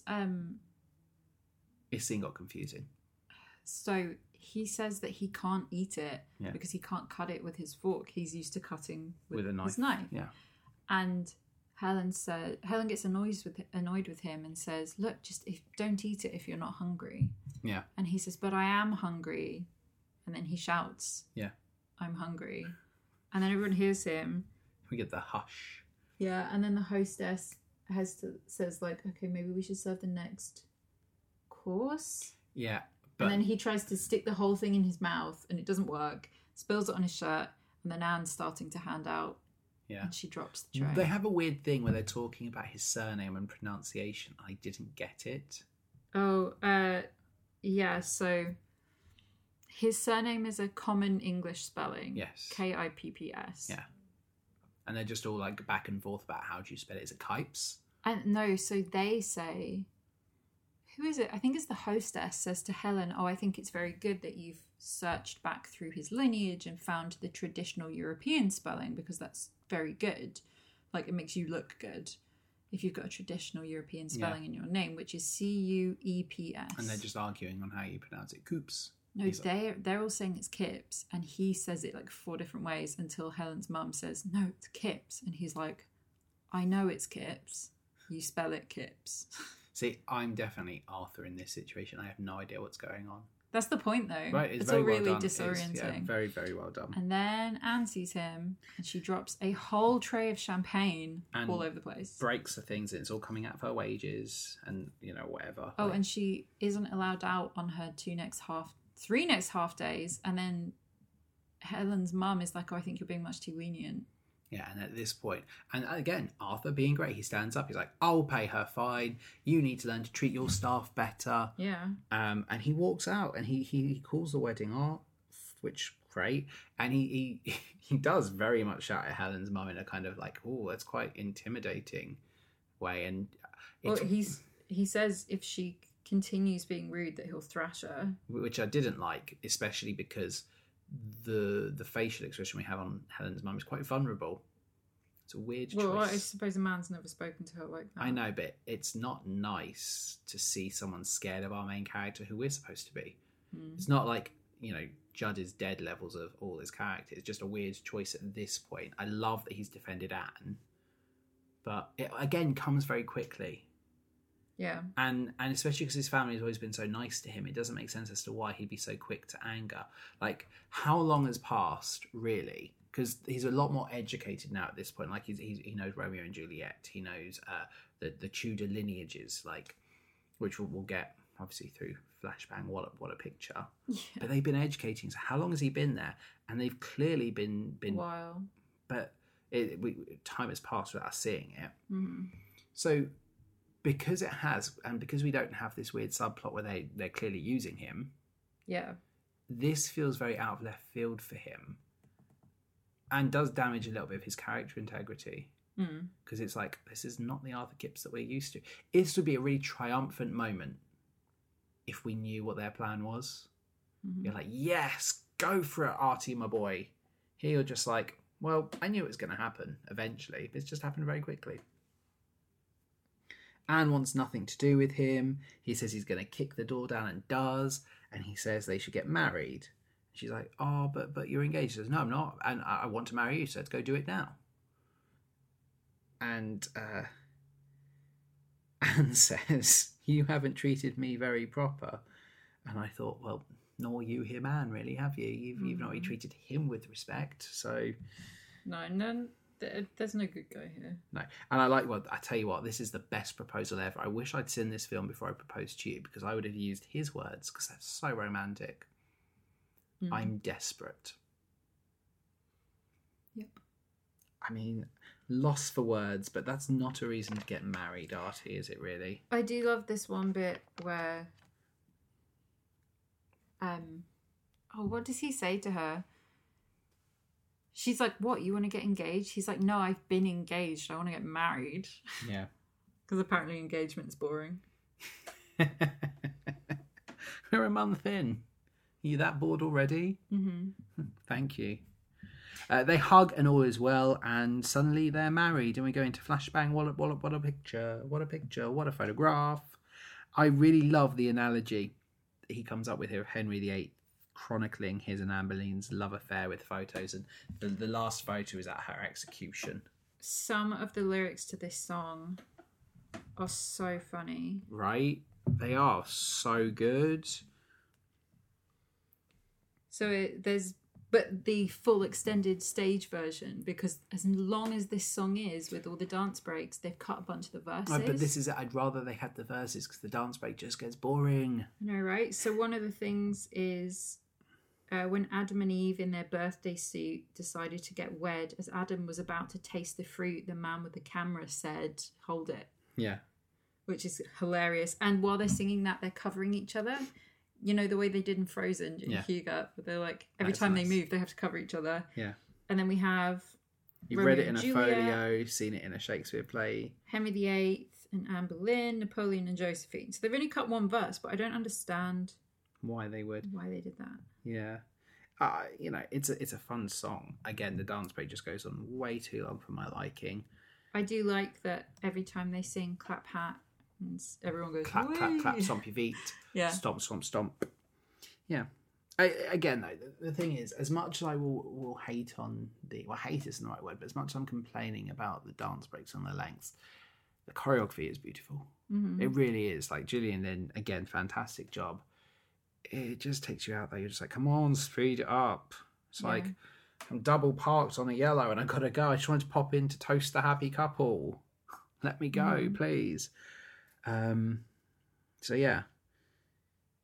Artie is buying land to build a brand new house. Now, this is the other thing that I think is a very weird stylistic choice. We see this world so much through Artie's gaze, and now we see it through Anne's gaze for one moment as we see this weird house. And again, why is this motif never used up until this point? I know, it's just a weird way to Like make it clear that they have very different ideas, but then we learn that in the next scene anyway, Yeah. so it didn't really need to happen. I think it's pretty funny. It is funny, but again, why could we not have had that as a motif more throughout the play, where you have like this hand-drawn house, and then you see his hand-drawn one? It again, it's like, oh, we'll try it. They've clearly shot this scene early on, and then realised, oh, we don't really like it, let's not do it anymore. You know? I just did not like it. I mean, it is a very nice way of showing that they have very different tastes, that he's going to have a big 11-bed house. She just wants a small house. It's weird, though, because it doesn't feel like Artie. And at this point, I'm starting to dislike him a little bit more because he's got his priorities wrong out of nowhere. Yeah. He is not himself. Why is he gone from 2 scenes ago not knowing how to use a fork and hating this environment to suddenly going, well, I want to live in bedrooms? It doesn't fit his character, and you've explained why brilliantly, because this was not supposed to be for him and Anne. Yeah. So Is this something that's been put into his head, first of all by Hubert and then Helen? Yeah, this scene does not work. And now I know why it doesn't work, and it makes me dislike the whole sequence even more, because they just have a big argument. I like the idea that Anne has sent their working girl home because she can do it better. The honeymoon period is well and truly over. They've been married, a day, 2 days? And they're already arguing because he wants this extravagant life. They're supposed to have callers, and she's supposed to be, a warm and welcome host. He doesn't know why, just because it's what you're supposed to do. Yeah, well, she even says to him, "You're always shouting at me." Oh, I'll tell you what. There's one bit I feel sorry for Anne. He says, I've improved, why can't you? Yeah. He got that wrong. And that's the one bit I'm like, oh, Anne does not deserve that. As much as I don't like her, that's just nasty. Troy Bolton would never say anything like that. Troy Bolton would. I'm going to make you a T-shirt that says Troy Bolton would never. Oh, we should have it. We should do that. We should make that some merchandise. I feel like Disney would sue us. I don't know. We can get away with it somehow, I'm sure. You can sell Wildcat themed T-shirts on Etsy. I'm sure. There's got to be a way. I don't know.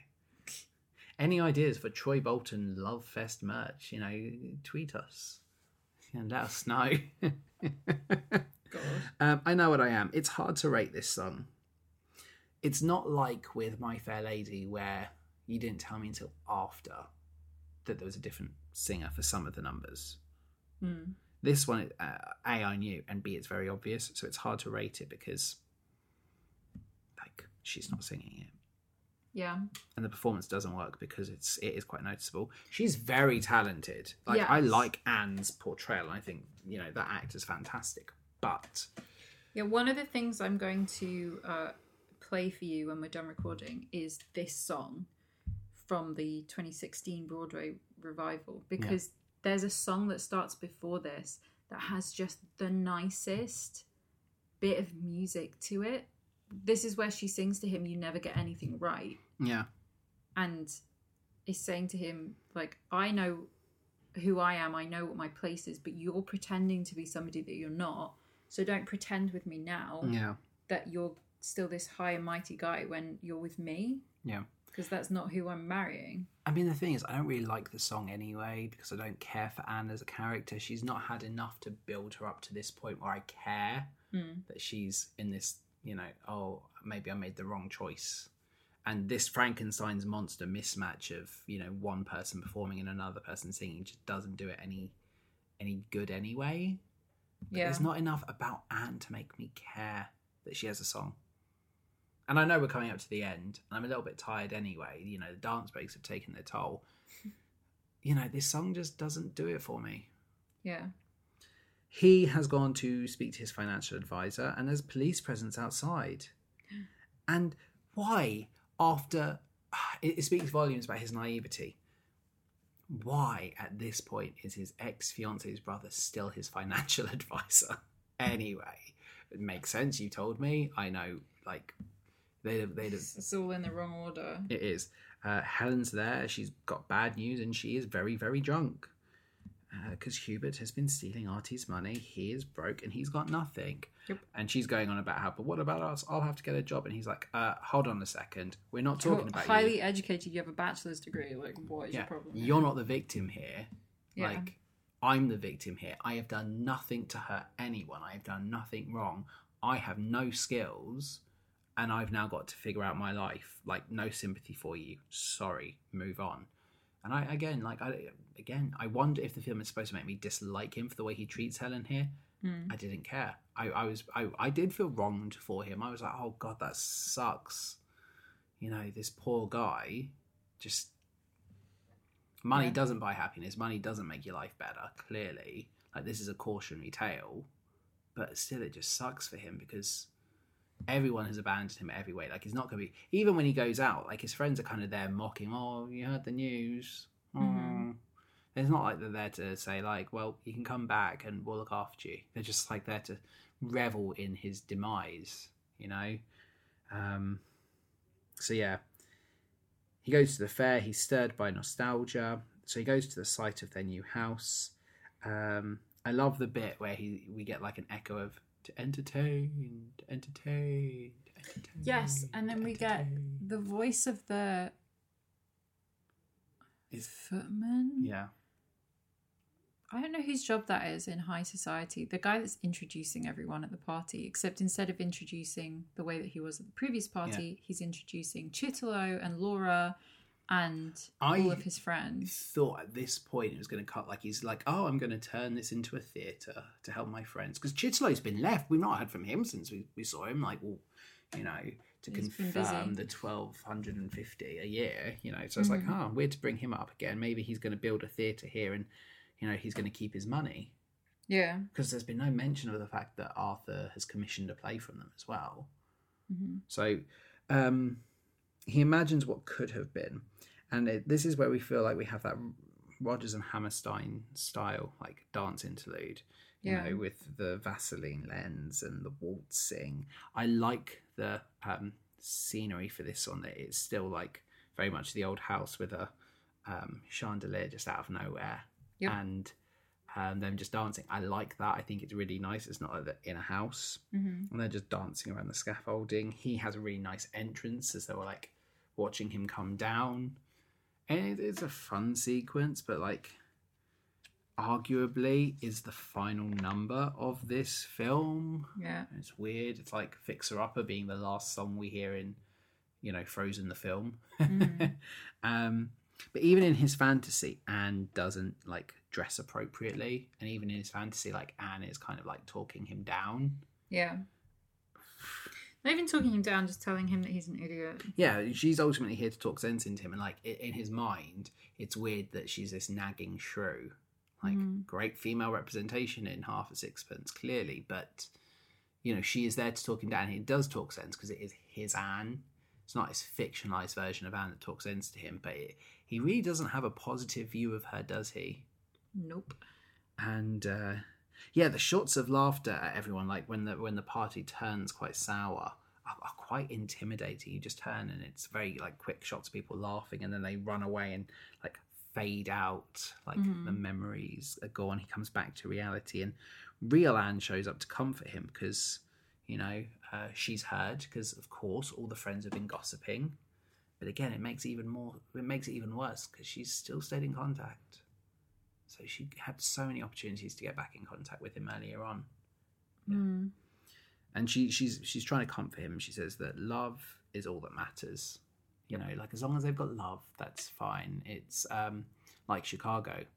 All he cares about is love. Yes. And then they sing 2 lines of Half a Sixpence. Well, so we have a little bit. The theatre chaps are back. They've got money for Kipps. Chitterlow tells Kipps that he's now going to get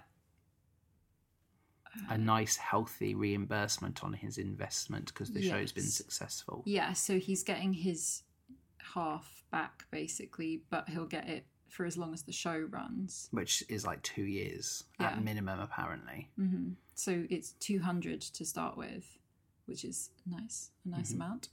And so Anne says to him... Yeah. Anne says to him that they can get a nice little house with no back stairs. Yeah. And be comfortable together. And he says, with 11 bedrooms? She looks mad. But I like it. It's a nice callback to the joke. And then they give it and... he says, well, you'd better give it to me then. Because she's got no pockets. You're a girl, you've got no pockets. Which I thought was cute. Yeah. So they're going to live responsibly. It's a nice compromise. And yes, we get the half a sixpence reprise, which is a nice way to close, but doesn't really count as a song. Yeah. You know. And then over the credits, Flashbang Wallop. Yeah. Cool. And that is half a sixpence. Yes, indeed. I think it's called half a sixpence because it does end when there is only half a sixpence. Yeah, there is no sixpence since she threw it at him, 6 songs ago? Yeah, and it never comes back. So that's why it's called half a sixpence. There's nothing left. Yep. What's your best song in half a sixpence?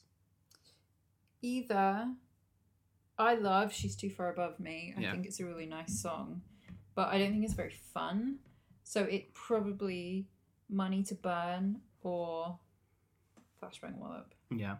I think Flashbang Wallop. Money to Burn is good, but I really did like Flashbang Wallop.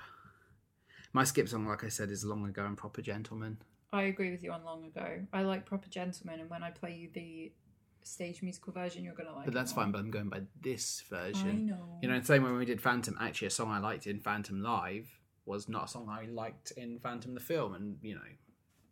I don't remember that far back. You know, for me, those two songs were just like... Yeah. But if I had to go with a kind of a proper song, because those ones don't really count, they're like half... The thing is, I don't want to add any of the songs from this version onto a playlist because of all the dance breaks and dance interludes, because I feel like it's going to go very, very long if I did. No, but the versions that are on the Revival soundtrack would be better, are really streamlined. Yeah, so which, good. Nice.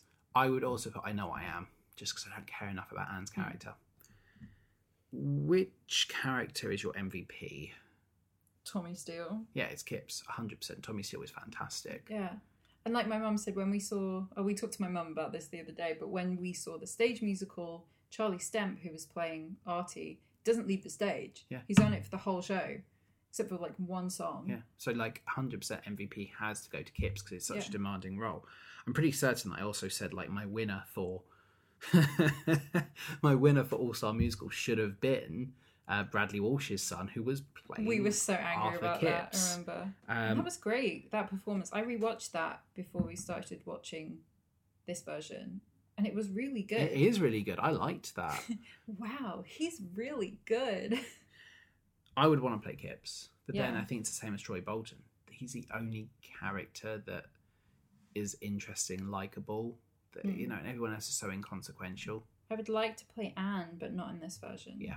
Yeah, I mean... And I'd like to play Helen, where she's kind of a villain in the stage musical, and that's great, but not in this version. Yeah. I'll film it, it's fine. we'll film it. So, are you on Instagram? 100% of people said yes to this one. Seriously, nobody voted no. And we did get more than one vote before you think like there's one vote, you know. Yeah, 100%. 100% of people voted yes on this one, but we did hear from...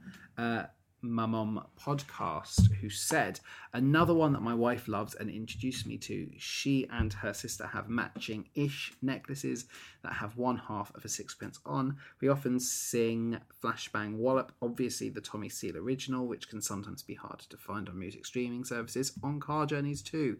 Enjoy it. Mm-hmm. Over on Twitter, 12% said Met, it's just okay, and 12% say no, flashbang away. 76 of people said yes, what a picture. Becky, at MT Lives In Me, said it's my favourite. That's nice. It's really interesting to me because obviously the 2016 revival was the UK one. The last time it was on Broadway was a really long time ago. Like 65, did I say? Yeah. And So people have to have seen the film. And it's a good film. It's a really enjoyable movie. But the fact that it's remained people's favourites, I think is great.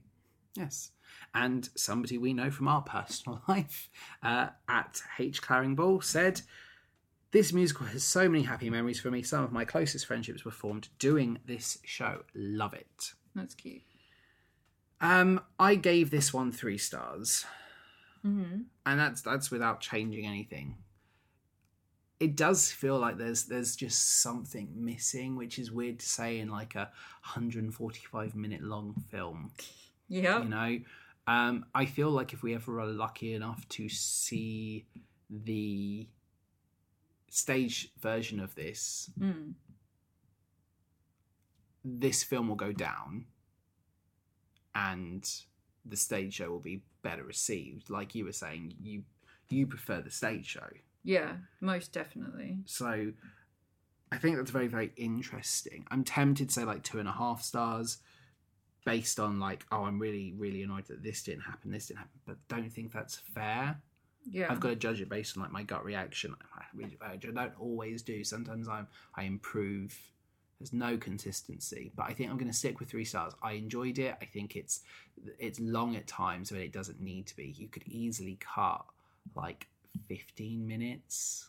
Yeah, just from dance breaks. You know. And we love all the dancing. Like Gillian Lynn's choreography is fantastic. It is, but again, it's not even her fault.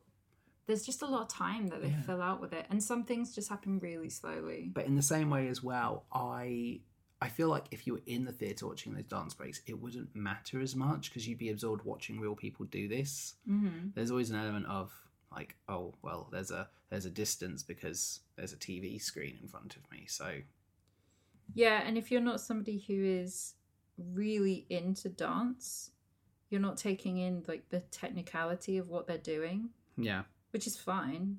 Yeah, but it's certainly not a film that like engages me fully and immerses me fully in the world. Yeah. Next week, what are we watching?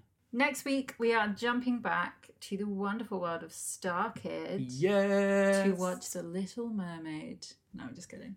We are watching Starship. Which I believe is like a parody of Starship Troopers and The Little Mermaid. I have not seen Starship Troopers, so I've not seen Starship Troopers, but I feel like it's like, I don't know, maybe I could be completely wrong. Yes, no. You're going to have a lot of references to The Little Mermaid with this one. Yeah, I mean, it feels like the right week to be doing that. It's going to be coming out on the 20th of September. And it's been a while since we've done Star Kid. It has. It's been a while since we watched Twisted. Yeah. And we are going to also have our episode with Georgia of the Best Film Ever podcast. Mm-hmm. The next episode in our spin-off It's Your Favourite Musical podcast launching that week. Usually we launch them on the last Friday of the month, but I think this week we might make an exception and launch it on the 21st of September. Yes. And I'm sure some of you in the know will understand why. Mm-hmm. If you're not in the know, you will understand why by the end of that episode. But it feels like the right time to kind of go back to Star Kid and do maybe that kind of B-movie horror style musical. Yes. And that's all I shall say on that. And tweet me if you can think you know what I'm referring to. Mm-hmm. And then I'm really excited as well because on the 24th of September, we will be seeing Bedknobs and Broomsticks. Yay! Which will be fantastic. I'm so excited. With an episode to launch on the 4th of October. And on the 1st of October, we will be seeing School of Rock, formerly my favourite musical. Maybe it will win it back from Frozen, but I'm sure I'm just going to enjoy the ride. And an episode on School of Rock will be coming on the 11th of October. Yeah, but that will be a bit of a turnaround episode because this is one that I haven't seen. Yes, so it'll be one where I introduce my fiancée to musicals she should have seen by now. Does that mean I have to sing in the interval? Ooh, well, I mean, I can't play ukulele, so I can do both. I can multitask. Yeah, maybe. Again, like, let us know your thoughts. Would you like to hear Drew's dulcet tones for an episode? No. You can get involved in the conversation, as always, over on Twitter and Instagram at It's a Musical Pod, and let us know. Is there anything about Half a Sixpence that you'd like to address? Did I really get this one wrong, or is this one that you maybe agree with what I've said? Is Drew right that the stage show, often like the book, is better than the film? Get involved, let us know your thoughts, and let us know your thoughts on upcoming episodes that we are going to be doing. Yeah. Very, very exciting, especially as we are going back into the spooky, wookie season. Your favourite time of the year. It's the most wonderful time of the year. And as always, make sure you're subscribed on a multitude of good podcasting platforms so you know when we launch something exciting, shiny and new for you to consume. We are over on Apple Podcasts, on Spotify, on Google Podcasts. We are on Amazon Music, under the podcast section of the library. We are on Podbean, which is our OG host. We love them. We are on Stitcher, and you can also find us over on Good Pods. We've charted quite a few times in the indie arts section, which is always very exciting to see. Very exciting. And if you like what we do, make our day. Head on over to Apple Podcasts, head on over to podchaser.com, and why not leave us a review and share us with a friend and help our podcast grow. But until next week, where we will see you same bat place, same bat channel. Have a magical musical Monday. See you next week.